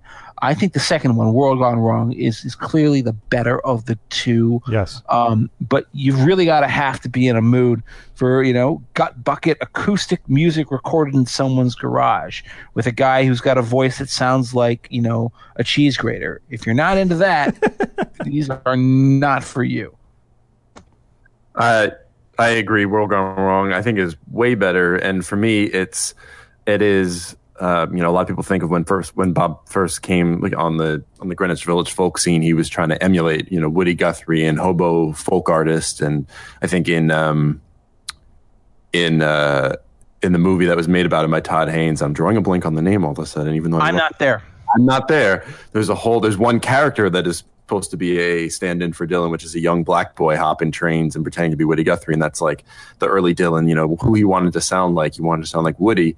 This is his Blind Willie McTell album. This is his Sonny Boy Williamson. This is just a dirty folk blues. It's him playing the blues because he never really, his blues were always kind of ironic in the 60s, and this is just a straight up blues record. It's like Bob Dylan goes lead belly. And it's superb, and it's really dark. Blood in My Eyes is such a great traditional. She looked at me, began to smile. Said, hey, man, can't you wait a little while? No, babe, I got blood in my eyes for you.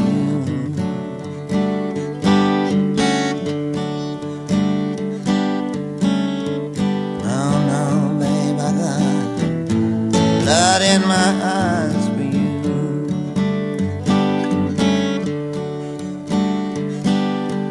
Got blood in my eyes for you, baby. I don't care what in the world you do.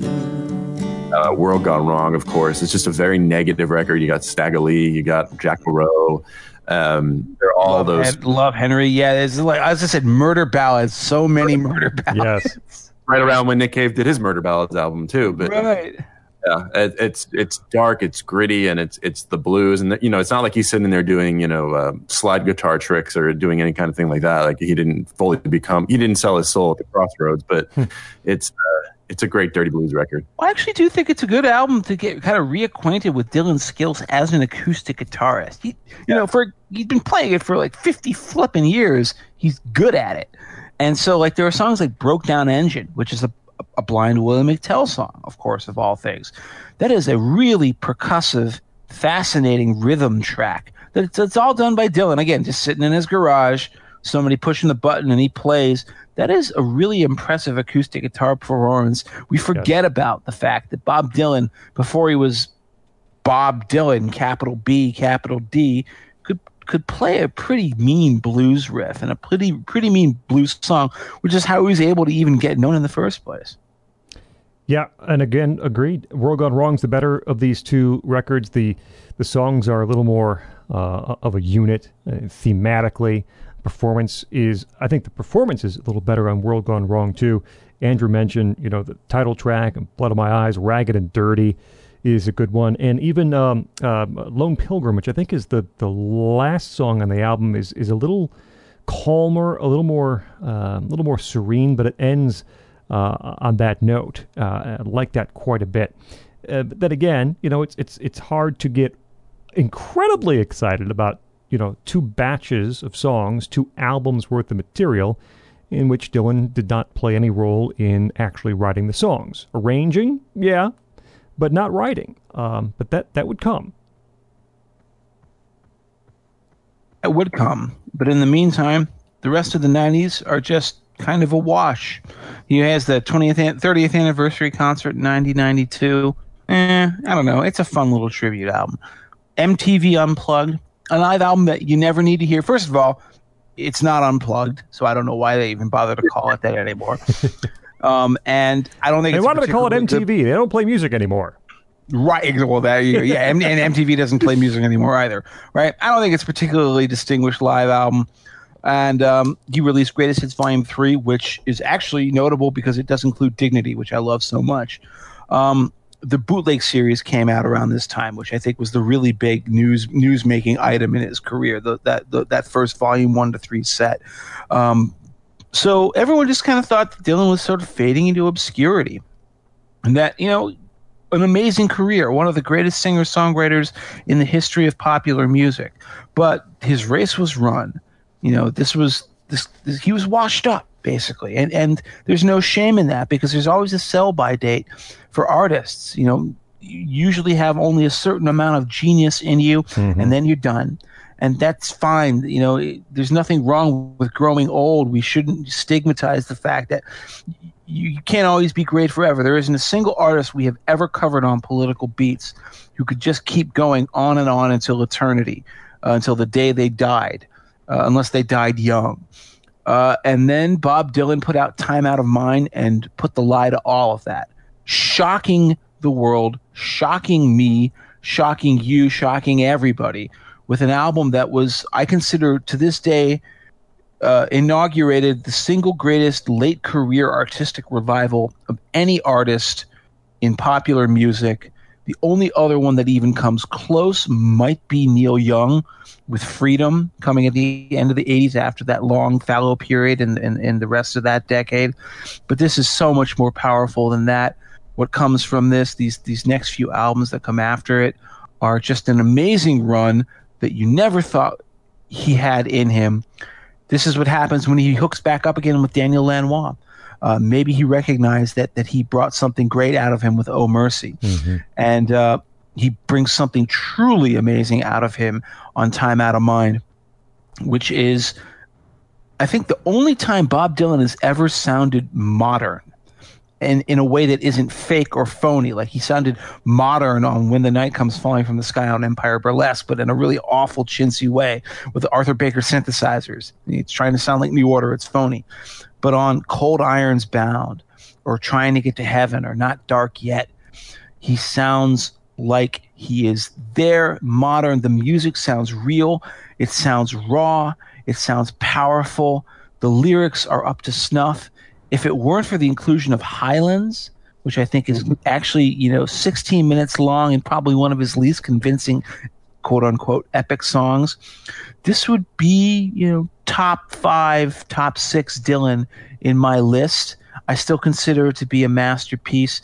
And I will also say this, that in my mind, this is the album. If David Lynch could make an album that came out of his head for soundtrack music, this would be that album. This sounds like a David Lynch movie set to music. This could be the soundtrack to Twin Peaks or Inland Empire or Wild at Heart or all those films. If you've never heard this album before, you want to understand what it sounds like Twin Peaks set to music. And that is a great, great thing. I'm a huge David Lynch fan. So I don't think anybody disagrees with me on this one. You guys just take it away. Leading up to the recording, think about that. Bob Dylan is so unsure of himself. He's gone to Minnesota, his farm in Minnesota. He writes this batch of lyrics, and he doesn't know what to make of them. He calls up Daniel Lanois and says, let's meet. And he meets him in a hotel room, and he literally reads him these lyrics that he's written and asks Daniel Lanois, what do you think? Do we have an album here? That is how uncertain one of the best songwriters in music history was at this time, 6-7 years after his last original album, which stiffed and was a bad album. And he comes up with this album, which I just tell you, the first time I heard this, it just knocked me on my butt. This is, I think this is my favorite of this, this late career trilogy. This is my favorite of the 3. I don't know if you can make a case that it's his best. I think clearly you could make a case it's in the top 5, depending on the time of day and the day of the week. There's different sides of Bob Dylan that might strike you, but in revisiting this for this show, man, do I love this album. And Lanois' production is such a big part of it. These really densely detailed produced songs, dark, atmospheric little touches all over the place. And Dylan does his part, both in terms of the lyrics that he brings to the table and in terms to that voice. That voice that Jeff mentioned in an email today, but I already had it written down. It's more Tom Waits than Tom Waits himself. It is just creaking and just exhausted and tired, and it fits perfectly. I think Lanois' production on Time Out of Mind is just brilliant. And the funny thing is that Dylan himself complained about it. I know, later. and they fought throughout the whole recording process, reportedly, about how it was kind of going. But I think there's this certainly theme of mortality all over it. It's almost it deserves to be shrouded in mist, yes, and be lost in that fog, that haze, and right, because of those lyrics. In the same way that Highway 61 had this sense of foreboding and menace, Time Out of Mind has it in a different way, but very similar themes. Let me just hit a few songs quickly. If you're not thinking out, or if you're just trying to remember things, the odd numbered tracks on Time Out of Mind really do it for me. So Lovesick, track 1. Which was a single. I think he performed that at the Grammys, and it was in a Victoria's Secret ad. Soy bomb incident at the Grammys. That's right, the soy bomb. But it's the first time you hear Dylan's voice, it is exhausted and bathed in like this slapback echo, and it just crawls out of the music that has been set up in the song. And this tale set to this kind of warped guitar, these warped guitar flourishes, and the mood is set right on track 1, and the whole song is well, as the title said, lovesick. But of course, the twist at the end, as kind of the instrumentation drops a bit, is just don't know what to do. I'd do anything to be with you. How lovesick are you? I'm sick of love. I wish I never met you.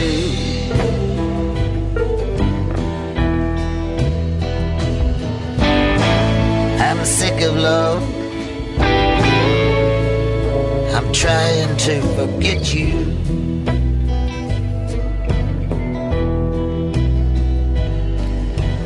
Just don't know what to do. I'd give anything to be with you.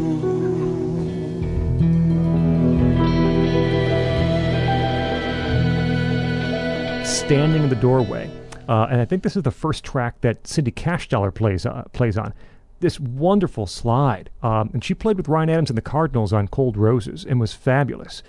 Cindy Cashdollar's here. She's on Not Dark Yet, and I think one other song.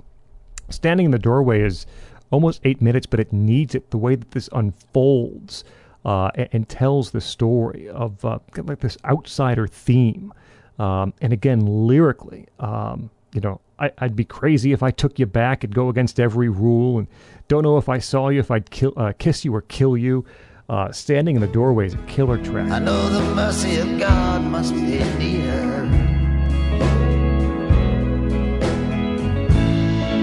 I've been riding a midnight train. Got ice water in my veins.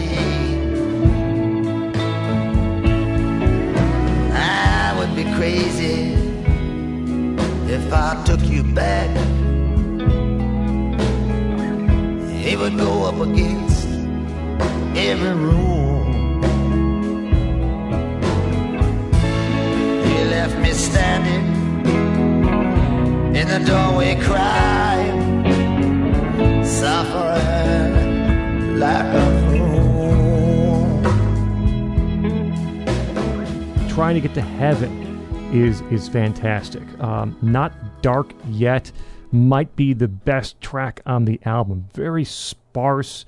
The vocal not quite as bathed as it is on other songs, but this idea of a guy, I mean, kind of autobiographical, even though Bob tells us he never writes autobiographically, but a guy who has seen success, a guy who has traveled the world, but is still crushed by the loss of love in his life, and this sense that the end is near. Maybe not tomorrow, but again, that this theme of mortality is all over the place on Time Out of Mind.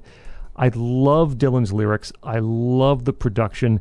This is just a knockout album for me.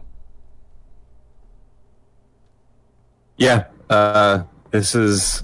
I put it at number 3 overall when I ranked Bob Dylan's albums for the Daily Beast. And I think Jeff's exactly right in sort of describing it as a Lynchian soundtrack. I before you ever said that, I used to think of it as the soundtrack to like an old Cadillac driving through a desert road at night in the dark, and the only light is far away in the distance, a reflection of the headlights off like a road sign. Yeah, it could be like a Robert Mitchum noir film, black and white, maybe. Scene of Blood Simple where they're just riding out on a Texas flatland. Same basic idea, right? Exactly. Yeah. And there's no headlights in the distance, and behind the seat, behind the driver, behind the steering wheel is a 56-year-old man, 56, pondering death and lost love in this very gritty sort of like Cormac McCarthy-ian way. Like he's seen some shit, man, and he probably killed a guy, and it's very Western. And my one thing I always think about it, just as a musician, I always think is like, this is a cohesive album, and you could tell the production was thought out and applied to each and every song in a very similar way. Is that I've always come away from this album thinking there is this lulling, almost low hum, as if I've spent a lot of time in the desert, like in the Joshua tree area, and sometimes when you go out at night, there's silence, but the silence is almost like this low hum. Mm-hmm. And that's throughout this entire album. Every moment of it, it's almost like no matter what key he's in, there's that low hum. It's like it's desert music. It's but not even just literally. It's desert music of like desert of the soul, which sounds like a stoner phrase, but it's like it's about all those themes that come with thinking about about what it would be like to be on like a 10-hour drive through a desert road, thinking to yourself about I'm going to die at some point, and I agree with Jeff too that Highlands is a little too long. It feels a little self-indulgent, and Dylan being self-indulgent with this album is kind of weird. But and also the point that it's very modern is a fascinating. I hadn't thought about that, but this is the last album before he really starts to just embrace his ability to write in almost kind of a tongue-in-cheek manner at times, like classic swing band and early rock and roll and rockabilly, and like he starts self-producing after this album. Yeah. And this is the last album that he gave over to like an outside producer, certainly a name producer. And I know he probably got fed up by doing endless retakes and having all these bands brought in to like work with him in his own very difficult way, but it was worth the effort. I loved what Andrew said about this being like desert music, and that, yes, hippie and stoner though it may be, desert of the soul. That's why I think my favorite song on this album is Cold Irons Bound, which is an even track, I might point out, Scott. It's the 8th song on the record. First of all, musically, its chord modulations are just a little bit different than what you normally expect from Dylan, who usually works on the traditional folk, progressions. But there's these lines in it that like the road is rocky and the hillside is mud. Up over my head, nothing but clouds of blood. I found my own, in my one in you, but your love just didn't prove true. I'm 20 miles out of town and cold irons bound. And I don't even know what it means to be cold irons bound. Is that a place? Is that a sort of colloquial phrase that I'm unfamiliar with?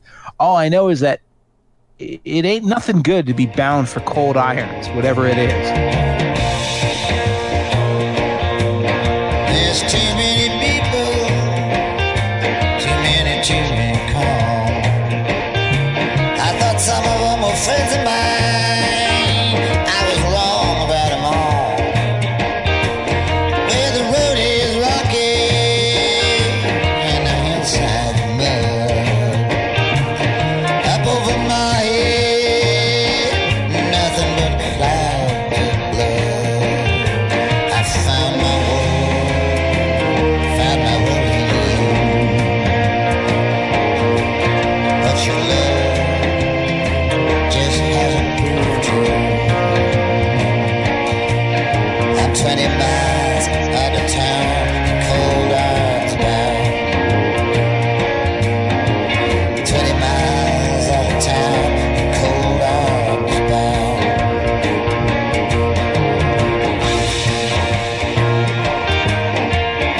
you are going to a dark place.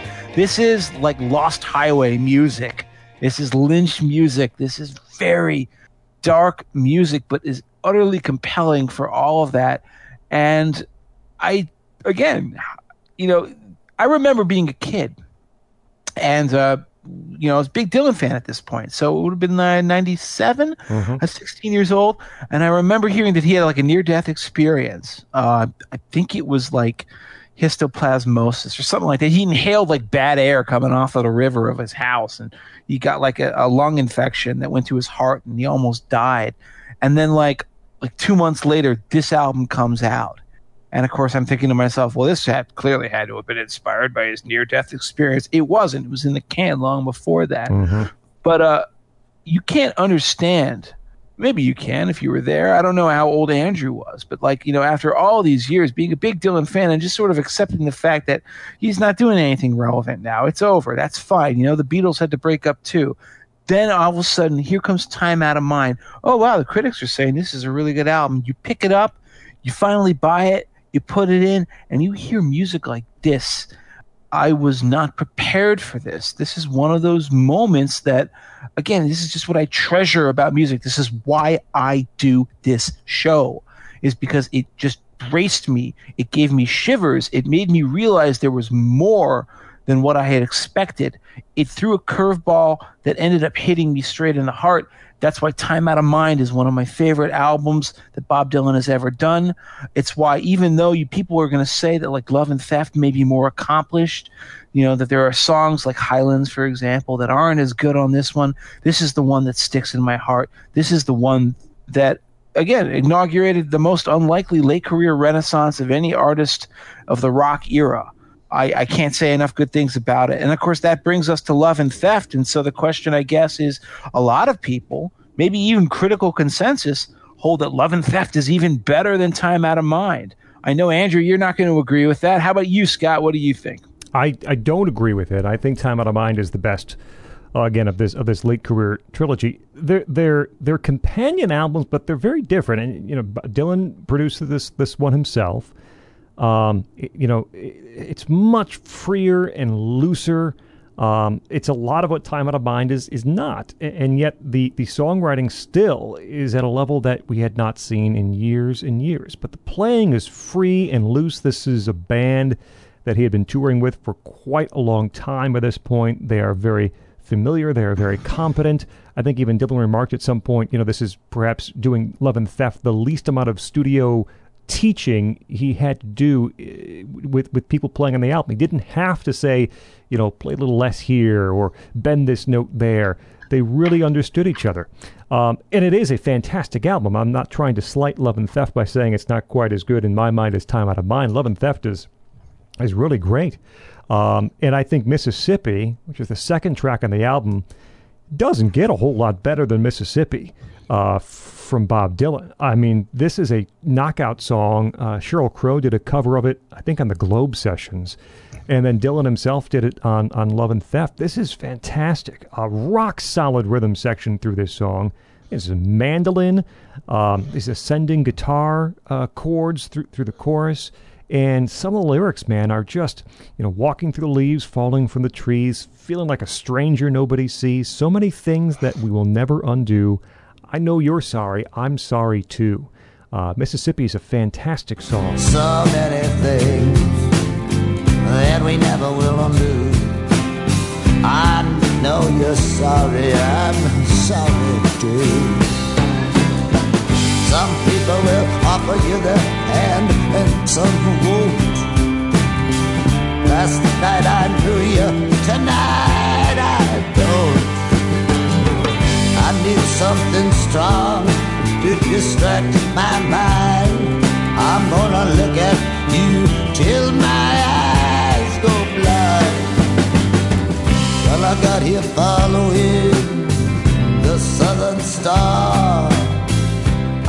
Lonesome Day Blues. There's not a lot of truly up-tempo numbers on Time Out of Mind. If you're, again, trying to score a David Lynch film, you wouldn't have a whole lot of up-tempo blues, perhaps. But this album does have a couple of those. Lonesome Day Blues is pretty much a straight blues song.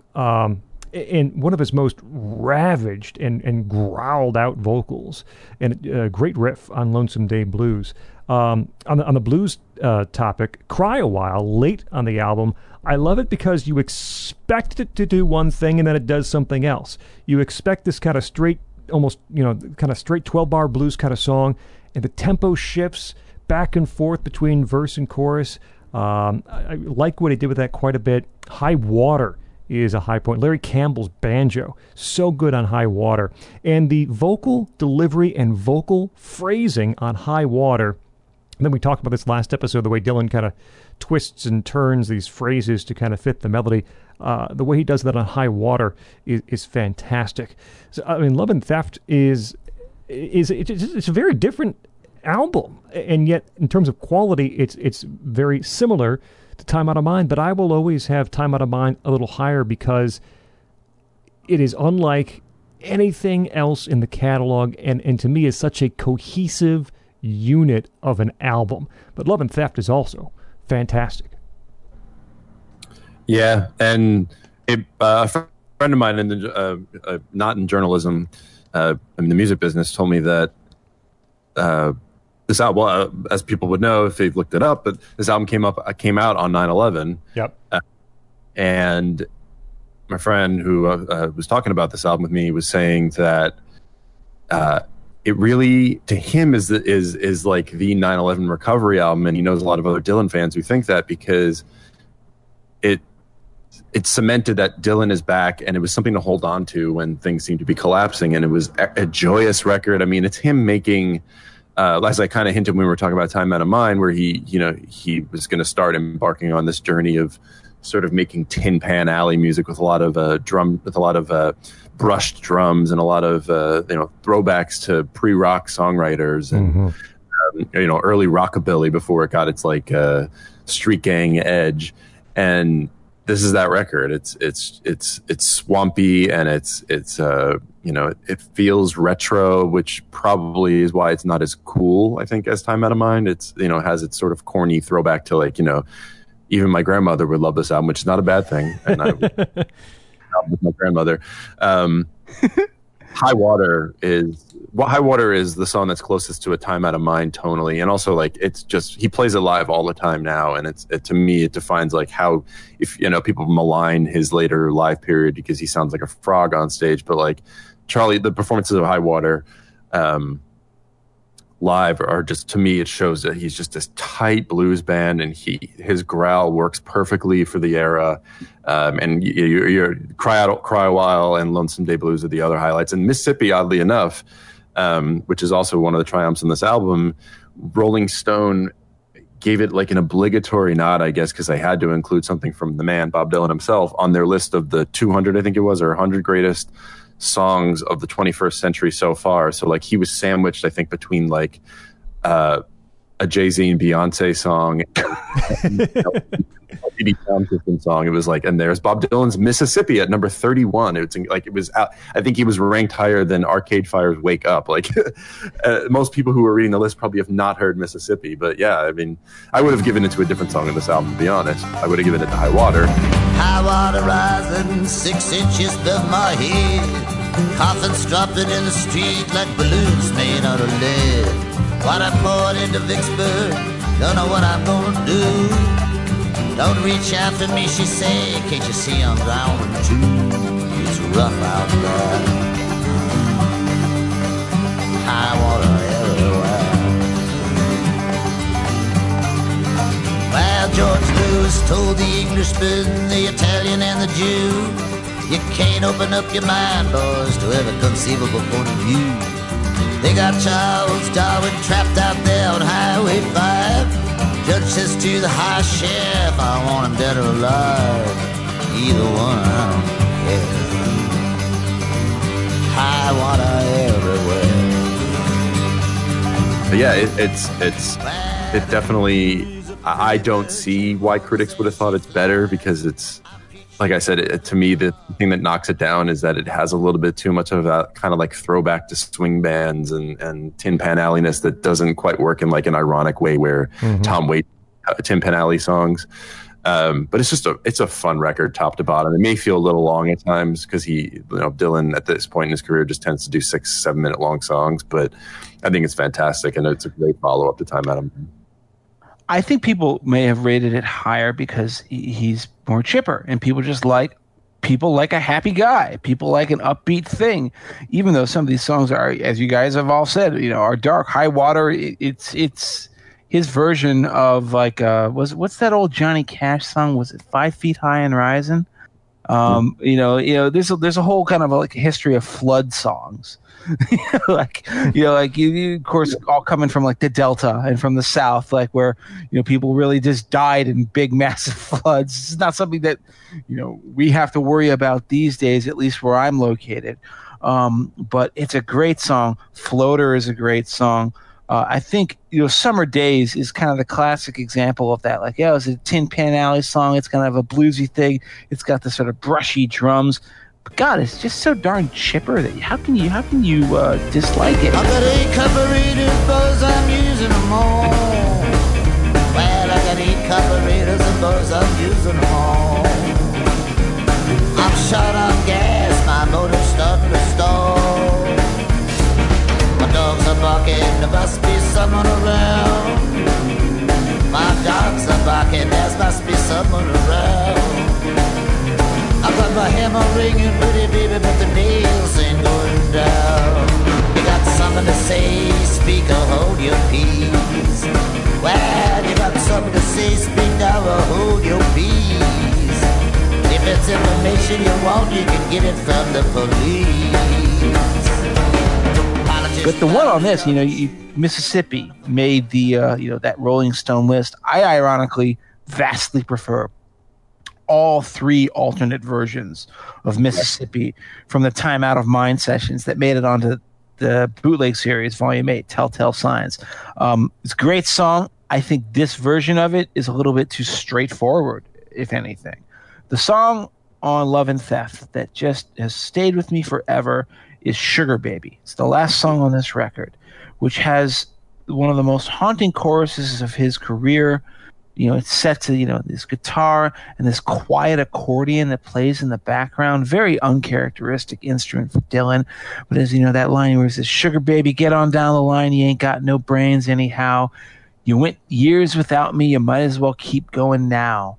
And it's just, again, it's sort of like the older kind of like, no longer able to take the time to summarize it because he's lived too long and he's seen too much version of Idiot Wind.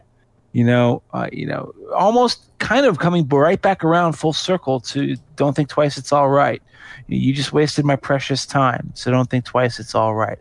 I love that song. It's the slow ballad on the album that concludes the record. It's just a masterpiece. And I think it's better than any single song on Modern Times, which sort of completes this latter trilogy. That is Modern Times from 2006, so 4 more years later. This is, again, I will say, a great album. I can name like half of the songs on this record I like. I love his version of Rollin' and Tumblin', which is an old blues standard. He plays it for 6 minutes. You'd think that would be too long, but no, it works. I love Someday Baby. I love Nettie Moore, but the one that I really like is the final track on that. That's Ain't Talkin'. That's the one on Modern Times that stands out for me. But I want to know if you guys think that Modern Times is a letdown from those first 2 albums or if it keeps the par. I always saw it as standing on its own. I never considered it a trilogy, even though I know people consider it a trilogy. I've always seen Modern Times because it came 5 years later as distinctly different. And it might be because of my age at the time. And so I was sort of, it was the first album that came out when I was truly, truly, truly, absolutely in love with Bob Dylan. And so for me, it had that sort of special place. And I know make fun of Thunder on the Mountain having the shout out to Alicia Keys, but I think Thunder on the Mountain is such a fantastic like rockabilly. This is a rockabilly album, and best exemplified by how there's an even better version of the opening track, Thunder on the Mountain, done by Wanda Jackson with Jack White on guitar and producing it, and it's just absolutely ass kicking. Sunday Baby is great, but the thing you named all the great songs on this album, but the one thing that Actually, my favorite on the album might actually be When the Deal Goes Down, which is the Bing Crosby one. Wait, what is it? Is it a Bing Crosby song that's patterned off, or is it someone else? It is. Yeah, that's what I was going to get to, but just that song I think is beautiful in the music video, which has Scarlett Johansson in it, and it's like shot on a Kodachrome, I think, just like of this, Scarlett Johansson's laying in the hammock out back, and it's just longing, looking at this love from the 50s, and she's reading, of course, Woody Guthrie's autobiography. We learn to live, and then we forgive, or the road we're bound to go. More frailer than the flowers, these precious hours that keep us so tightly bound. You come to my eyes like a vision from the skies, and I'll be with you when the deal goes down.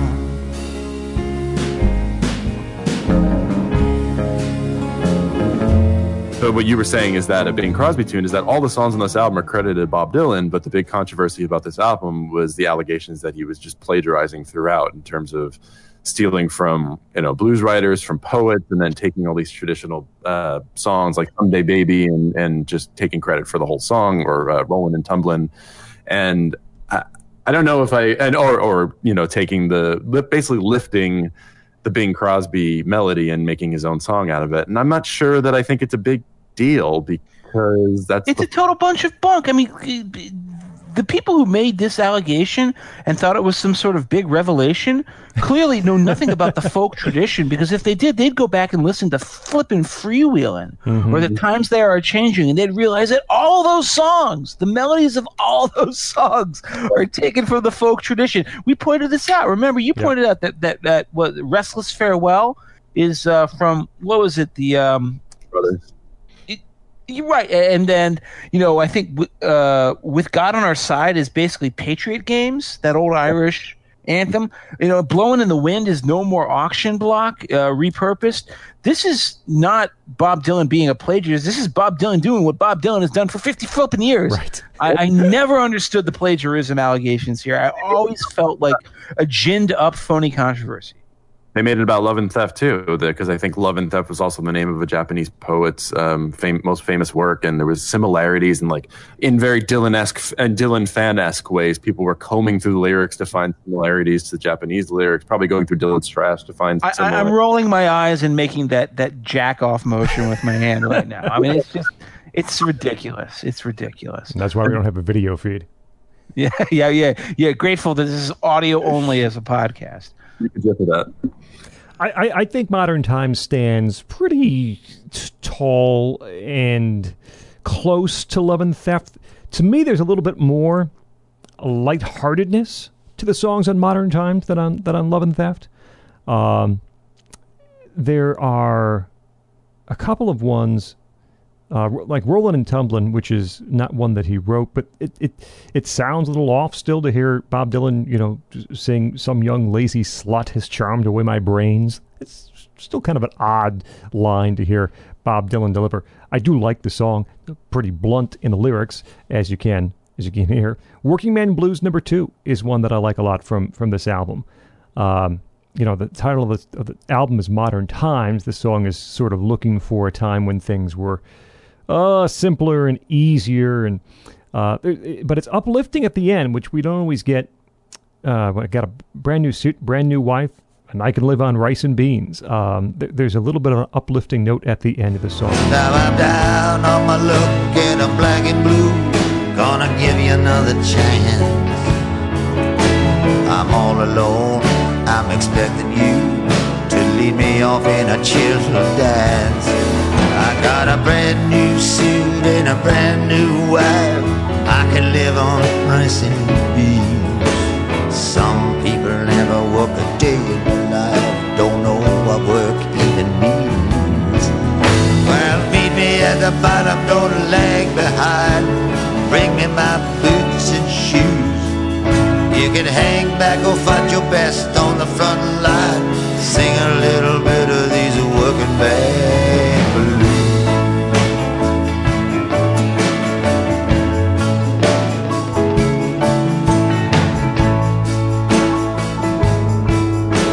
I like Beyond the Horizon, which is kind of a breezy little country song, very pretty song on Modern Times. I think the band sounds very good. It sounds like it sounds like they cut it live, basically live to tape, which certainly is not the case in all these tracks, but it sounds like a tight band that has played live a lot, and certainly they had. It's a fine album. I think it's a little lesser than Love and Theft, and of course I think it's certainly significantly lesser than Time Out of Mind. So the last two original albums of music in Dylan's career to date, and who knows? I know, Andrew, you told me that, you've talked with people, who know Bob, and nobody's really sure if he's ever going to get around to write an album of original material again at this point, because he seems to have settled into this, like, I'm going to cover Frank Sinatra songs groove. But the last two albums that he did original music on are Together Through Life and Tempest. And I will say this, and I know it's probably not appropriate to treat them as a pairing, as a group. I'm not a big fan of either one of them. I know that Andrew likes at least parts of both records. I think there's one song on these two records that really jumps out at me, and that's Pay in Blood off of Tempest. That's, I guess to date, the last truly great original song that Bob Dylan has ever written. And again, when I identify a great Dylan song, I don't just go by the lyrics, because Bob Dylan is always capable of writing a great lyric. He has an ear and an eye for a poetic meter. It's the music that matters. This is a musically compelling song. So when I hear him sing something like, sooner or later you're going to make your mistake, I'm going to put you in a chain that you'll never break. This is, ugly sounding lyrics, but legs and arms and body and bone, I pay in blood, but not my own. It sounds almost like a weird corpse grindery kind of a song. But man, the music is compelling. Someone must have slipped a drug in your wine. You gumped it down and you crossed the line. Man can't live by bread alone. I'm paying blood, but not my own.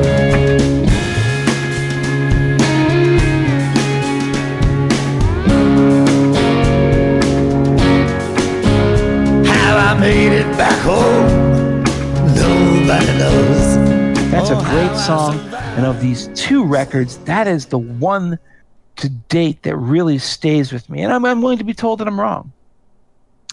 I would say of the two of them, Together Through Life is the one that I genuinely like a lot. Tempest has its moments, but Together Through Life for me is like, again, it's the second album that came out after I had truly, dove into becoming a Dylan fan in my coming of age.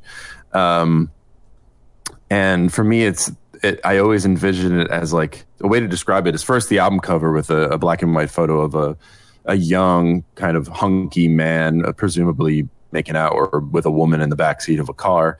And for me, the image I've always imagined is this is Bob Dylan, a gruff, middle-aged man rolling up his sleeve and revealing like a tattoo of a hand holding up a pair of aces. It's like gambling, dirty, bluesy, dusty, sort of kind of desert music, but more desert music in like the cartels running the like Wild West gangs fighting. It's violent, it's dark, it's brutal.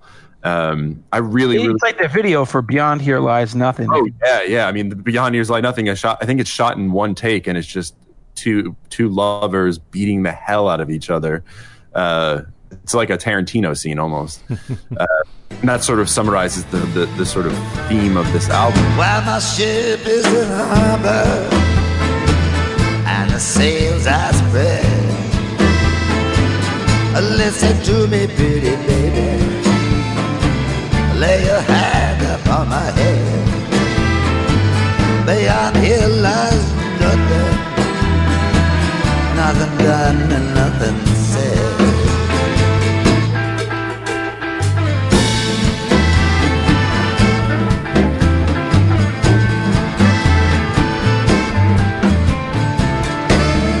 I really love Together Through Life, but the only song for me and what really takes it down a lot of notches is the penultimate song on the album. Oh, no, it's not the penultimate.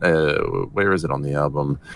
I Feel a Change. Yeah, the penultimate song, I Feel a Change Coming On, is literally, except for the lyrics, chord for chord, including the introduction, is a facsimile of a song off Street Legal called Baby Stop Crying. It is the same exact song, recycled, but with different lyrics. And when I first heard that song, I was so pissed off. The folk tradition, recycling, et cetera, and you're sitting here writing with Robert Hunter, a whole album of songs with Robert Hunter, who's Jerry Garcia's co-writer, and the lyrics are, great. And then you just come to this sort of cheesy, hopeful song that would have been fine if it was a different chord progression, but it's literally just a rewrite of an old song, and not even like in the folk tradition of recycling things for newer purposes. It's just nothing changes at all. The introduction is literally the same. It gets me so riled up because it ruins for me a lot of what could have been like a fantastic album. And then Tempest, I think, is great, and it kind of continues the that rambling, gambling Bob Dylan image in my head of even though he doesn't look like that, but like a 5 o'clock shadow and slick back hair. And keeps a pocket knife, keeps the switchblade in his pocket. But I think this album suffers. Pain Blood, you're right, by the way, is a highlight for this album. But it suffers from Dylan getting a little self-indulgent, I think, because the song lengths, he's, like I said earlier, a lot of the songs in the later period Dylan are all long. But there's the 13, I think it's a 14-minute song about the Titanic sinking. I don't like it at all. Tempest. It's the title track on the album. Yeah, and then there's the 7.5 minute song about John Lennon, which is actually not a terrible song. Roll On John, it's called. Tempest, I like some of the lyrics in the song, but I'm not going to sit for 14 minutes to watch the movie Titanic, and I'm not going to watch the movie Titanic because I'm not going to spend 3 hours. Well, by the way, my thought about Tempest is this. I think that is sort of the reductio ad absurdum of Dylan's gut bucket rasp voice, where he eats like he literally sounds like a cat vomiting up its own intestines. And you thought, well, okay, maybe this is hey, people age and voices deteriorate, and this is the end of the line for him. But then he starts doing these freaking Frank Sinatra covers and crooning, and you realize that it was just an imposture all along. That this is an affect. Just like, his original Woody Guthrie voice was an affect. His country voice was an affect. He didn't have to sing like this if he didn't want to. He could sing like the way he sings on Fallen Angels or Triplicate or anything like that.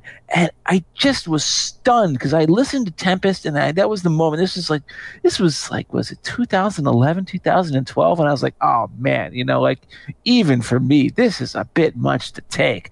And then 2 years later, he's singing Sinatra tunes, and I'm like, what the hell is going on with this?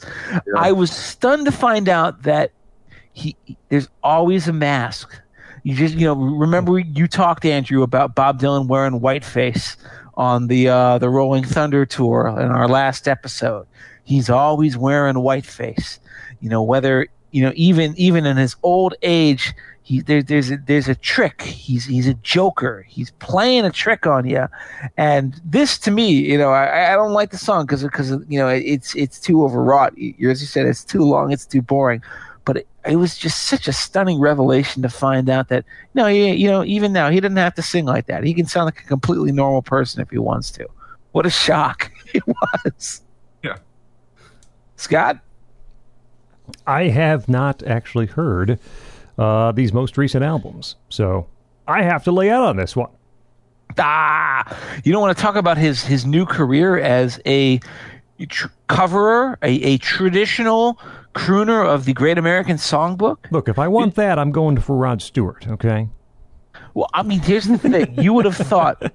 Oh, by the way, before we get to that, I want to point out Bob Dylan, we talk about perverse Bob Dylan moves. He's had several in his career. We've covered them all during these 3 episodes. But maybe the best and most wonderfully perverse of all, I would argue that this is truly Bob Dylan's most psychedelic album ever, is his Christmas album. Yes, Bob Dylan put out a 100% sincere, full-fledged Christmas album in 2009. It's called Christmas in the Heart, and it opens with "Here Comes Santa Claus." Right down Santa Claus Way, and it ends with "Oh Little Town of Bethlehem." And yep, he's singing all your favorite standards, from Silver Bells to "Do You Hear What I Hear" and "Hark the Herald Angels Sing" and "The Little Drummer Boy, a rumpa bum bum." He flippin' sings "O Come All Ye Faithful" in Latin. And you would think that this has to be a parody album, a joke, except for the fact that he commits to that music. And listen, I think Andrew ranked this dead last in his list of Dylan albums. I'm pretty sure you're right. Yes.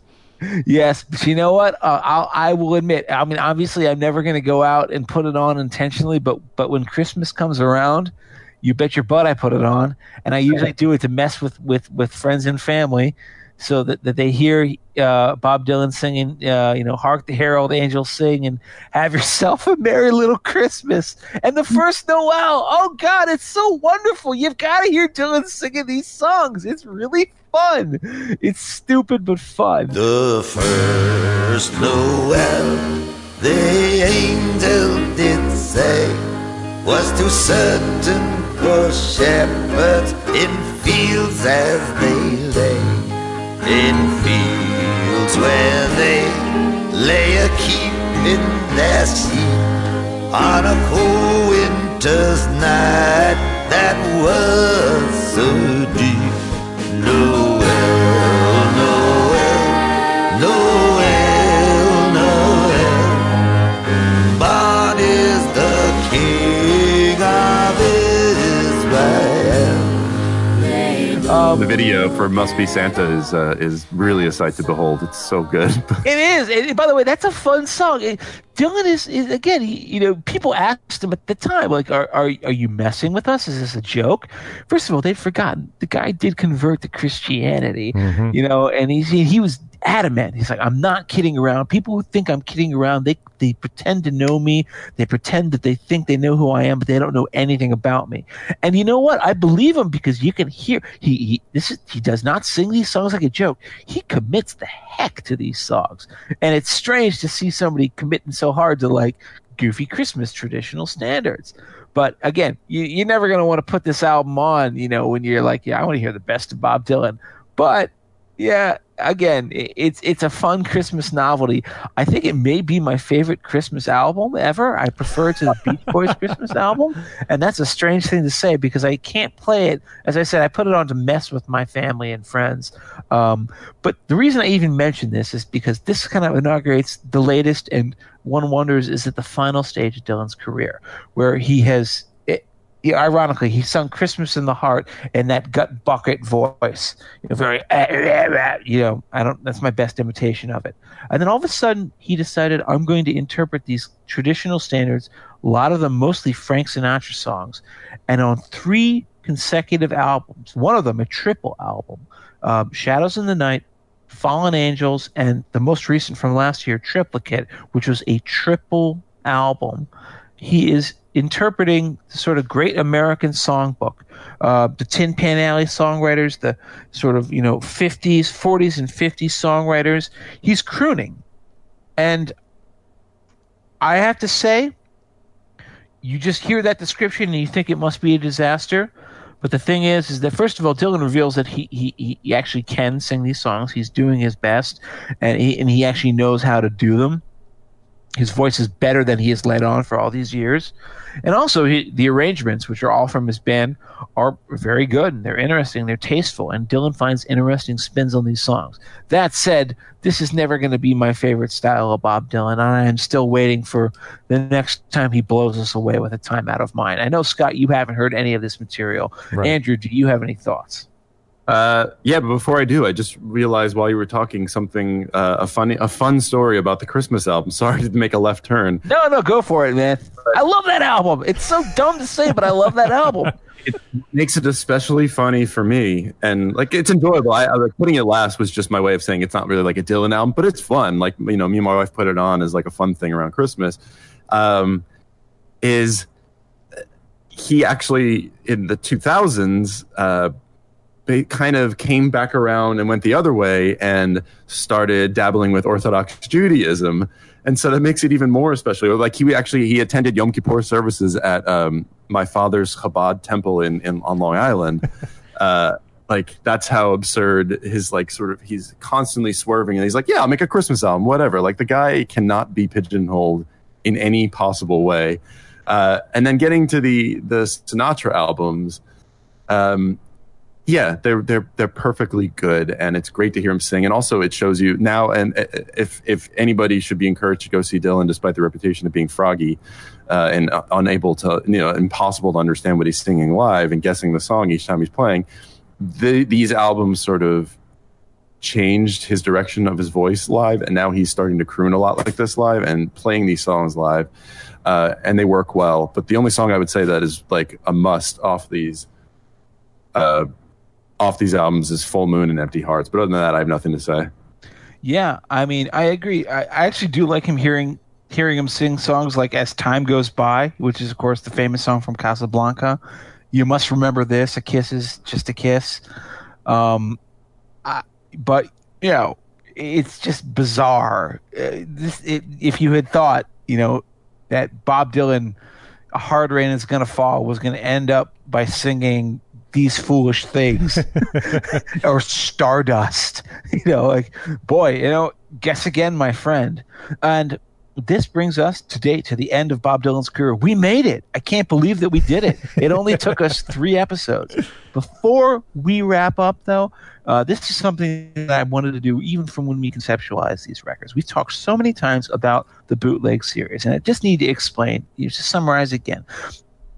Bob Dylan's unreleased career is almost as famous as his released career, particularly to fans. And the record label eventually began to take advantage of that. They realized there was gold in them there hills. And they started releasing, beginning in 1991, a whole series of vault albums, beginning with the first release, which is the Bootleg Series Volumes 1 through 3. We've talked about songs from this record constantly throughout this 3-episode show. We love this album. In fact, when we talk about the Bootleg Series, there's really almost no point in mentioning this one. It is a trawl of sort of his greatest unreleased hits from 1961 to 1991. Everybody must own it. If you're even mildly interested in Dylan, you must own that 3 CD boxed set. It's probably one of the most essential releases in his career. The only reason it isn't going to make it onto any of our lists, I suspect, is because it's not an album, it's a retrospective. But then after that, they went on to release a whole new series of archival releases, beginning with the Bootleg Series Volume 4, all the way up to now we're at number 13. There's a bunch of these. Number 4 is his live 1966 concert, the famous Judas concert from his tour with the band. Number 5 is the Rolling Thunder tour. Number 6 is, this is the danger of trying to recall it off the top of your head. I think number 6 is, it's his 1964 acoustic concert at Philharmonic Hall. Number 7 is the soundtrack to the Martin Scorsese documentary, No Direction Home. Number 8 is his sort of from Oh Mercy to modern times, Telltale Signs, unreleased material. Number 9 is Whitmark demos. It's these recording demos that he recorded in the early 60s. Number 10 is a record that we talked about a lot here, which is another self-portrait, sort of a recasting and a reevaluation of that most hated era of Dylan's early career, from Nashville Skyline to New Morning. Number 11 is the one that everybody had been waiting for forever, the Complete Basement Tapes. Number 12 is another one that people have been waiting for forever, which is every single damn thing he released from 1965 to 1966, bringing it all back home, all the way through Blonde on Blonde, all of that material. And then finally, at least bringing it up to the present day, the most recent release is Trouble No More, the Bootleg Series Volume 13, and that's his gospel era stuff. Almost entirely live material with a few studio outtakes, basically revealing how powerful he was during that era. We covered that earlier.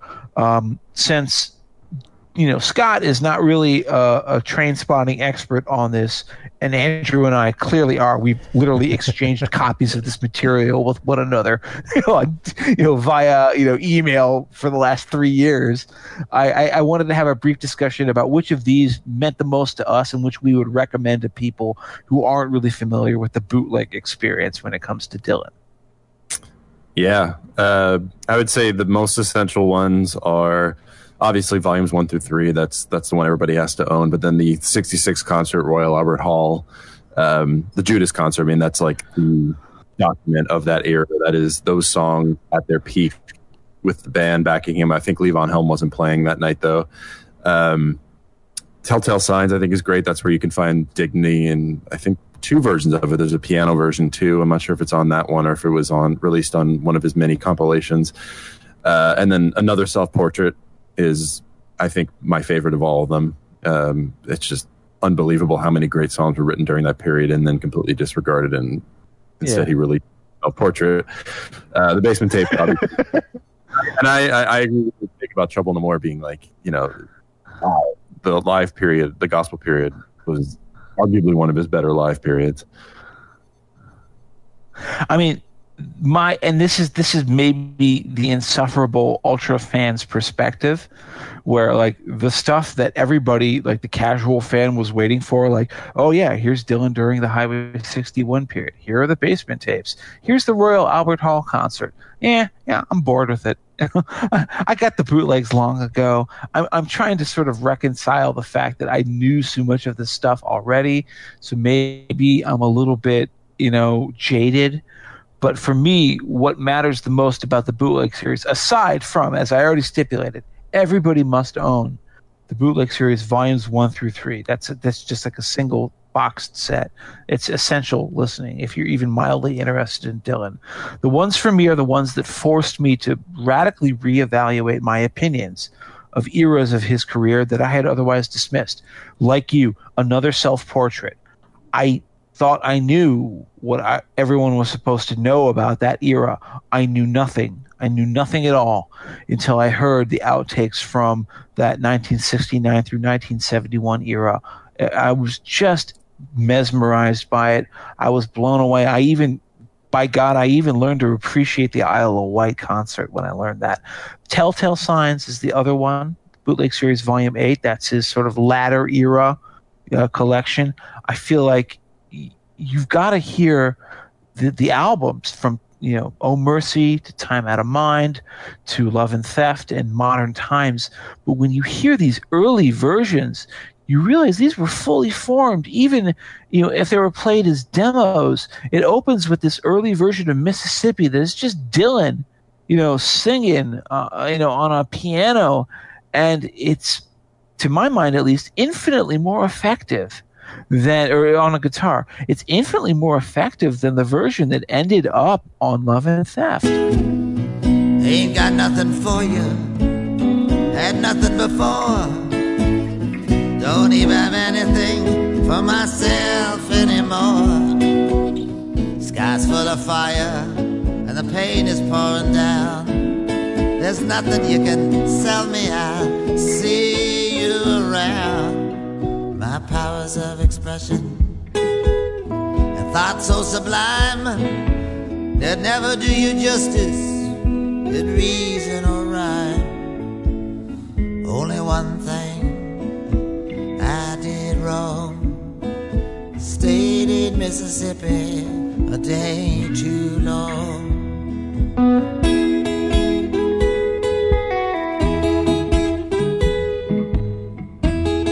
There are so many other countless examples of great outtakes from that latter era.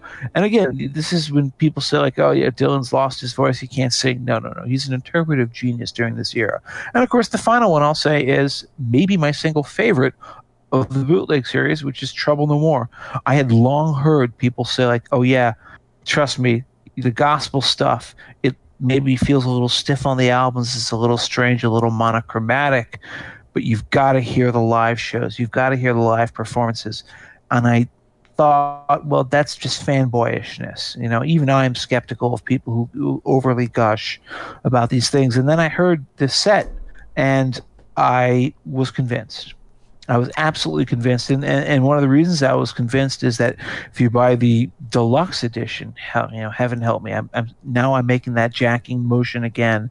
It has 2 extra concerts that are included, one of them from 1980, one of them from 1981, and you hear that Dylan is in his best voice ever.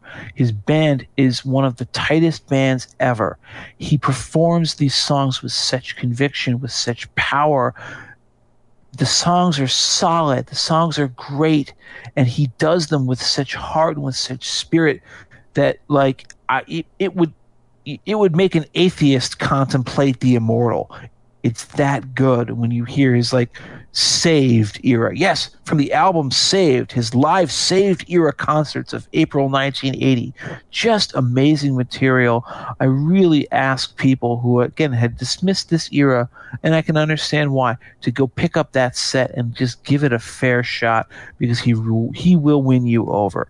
Bob Dylan is an endless fount of releases. I'm sure that, months after this episode is posted, there will be another one out, and we'll have missed the boat on that. But that's the thing about him, is that he keeps making new music, but his old music is actually something that it doesn't feel exploitative when it gets released. It feels like we're just adding to a great legacy, and it's very rare when you say that. This isn't like another Tupac album, which is like recorded like him farting on microphone. These are really great outtakes that will still keep coming out. They still haven't done that alternate Blood on the Tracks bootleg series set. I have no idea when it's coming, but when it does, it'll be a piker. And that'll be covered in part 4 sometime down the road. Indeed. That is the Political Beats look at the long career of Bob Dylan. We come to the part of the episode in which all 3 of us hand over to you, the listener, our choices for 2 albums that you should own, 5 songs that you need to hear. And our guest always goes first. We have nearly 40 years to cover in this episode, so best of luck to all of us. Andrew Kirell from the Daily Beast, you're up first. So I think we're probably all going to, well, I don't know. We may all have the same albums and similar songs, but we've talked about every single one of my songs in depth, so I won't really expound upon them. But for albums, Oh Mercy and Time Out of Mind, I was debating between Time Out of Mind and Infidels because I just love Infidels so much. But Time Out of Mind for me, how could I not? And then the songs, as you heard me gushing earlier, Every Grain of Sand, Not Dark Yet, Blind Willie McTell, which was never released on an album. See them big plantations burning. Hear the cracking of the whips. Smell that sweet magnolia blooming. See the ghost of slavery's ship. I can hear them tribes hear that undertaker's bell.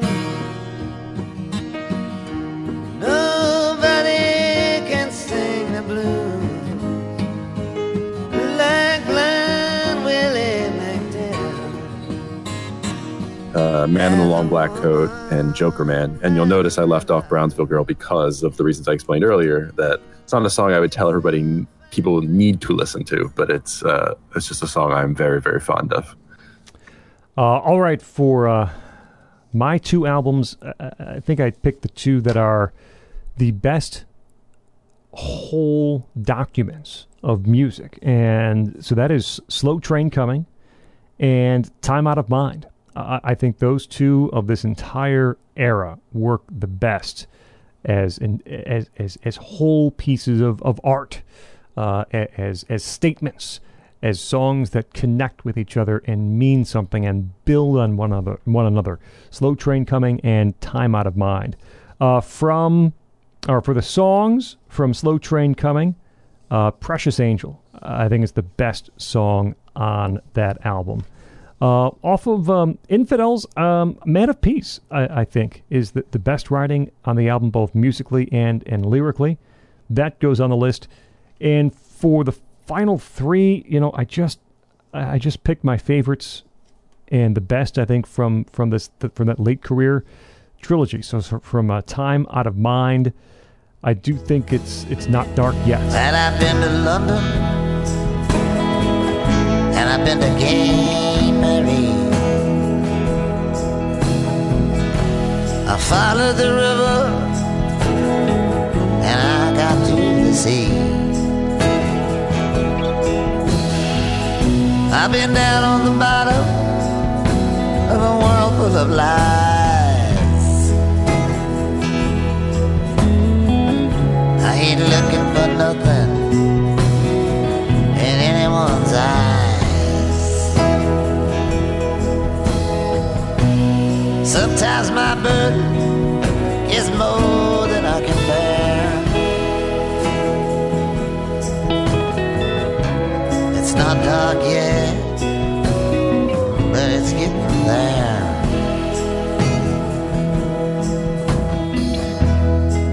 From Love and Theft, it's Mississippi. And then from Modern Times, I think it's Working Man's Blues number 2. Jeff, over to you. Well, for the albums, Scott, you and I are of the same mind. Slow Train Coming begins this show, and I think it is a complete document, and it not only has conviction in singing and performance, it has variety in the music. It's just a great album. Set aside your preconceptions. Just come to it fresh. You're going to like it. And man did give names to all the animals. Time Out of Mind is my second choice. I already explained it. Andrew talked a lot about how Modern Times was the first album that he came to as like a true blue convinced Dylan fan when he was putting out a new album. For me, that was Time Out of Mind. And I had been there for years as a big fan and had just accepted that he was dead creatively. So to see him suddenly raised from the dead, like Lazarus coming out of the grave, was such a shock that it jolted me. And I think in some ways it really changed the way I approached music and I approached the way artists age. Up to the present day, it had that kind of a major effect upon me. My 5 songs, Precious Angel from Slow Train Coming, already mentioned by Scott, praised by Andrew. We all love this song. This is such a beautiful piece of music. My second one would be The Groom Still Waiting at the Altar, originally a B-side of Shot of Love, the song Shot of Love, when it was released as a single, and then later appended to the album. Maybe one of the great Dylan rockers of his later era. I love that guitar. I love that lyric. Again, the female vocalists, man, he knew how to use them back in the day. Dignity. Moving ahead all the way to the Oh Mercy era. This song didn't come out until Bob Dylan's Greatest Hits Volume 3, and there are many alternate versions of it, but the one that I like the most is the one that you will find on Greatest Hits Volume 3. I love the banjo, I love the guitar, and I love every aspect of those lyrics. Those lyrics are short, concise, gnomic, and his vocal performance of them just sells in a way that he had not really done up until that point for a decade. The nobility of searching for something better in the world. He sounded like a man who had once been tired, who found a second wind. From Time Out of Mind, Cold Iron's Bound. I already talked about why I like it. David Lynch soundtrack set to music. And then my last song, number 5, would be Sugar Baby. It's the last song on Love and Theft. And I will, again, just keep pointing to that chorus, that painfully moving chorus, with the accordion, where he says, Sugar Baby, get on down the line. You ain't never had no brains anyhow. You went years without me. You might as well keep going now. It's the resignation and the sadness of a man who is old and who has seen it all and has, stopped trying to fight his impulses and stopped trying to convince himself that he doesn't care. Kind of brings you around full circle to something like Don't Think Twice at All. It's All Right. His greatest latter-day song, in my opinion. Your charms have broken many a heart, and mine surely won. You got a way of tearing a world apart. Love, see what you've done. Just as sure as we're living, just as sure as you're born. Look up, seek your maker, for Gabriel blues his horn. Sugar baby, get on down the line, it ain't got no sense no how. You went years without me, might as well keep going down.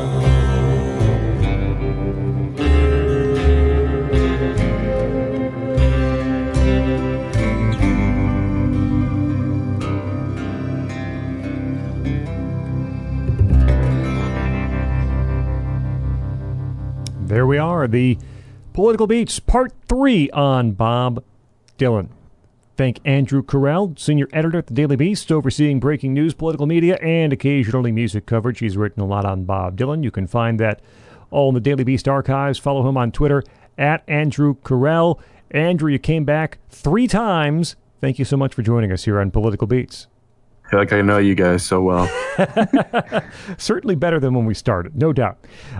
Jeff, we got through the Beatles. We got through Bob Dylan. Wow. Hey, you know what? We're gonna set ourselves an easier target. Next time, we're gonna do Beethoven, all 9 symphonies. You can find Jeff on Twitter at EsotericCD.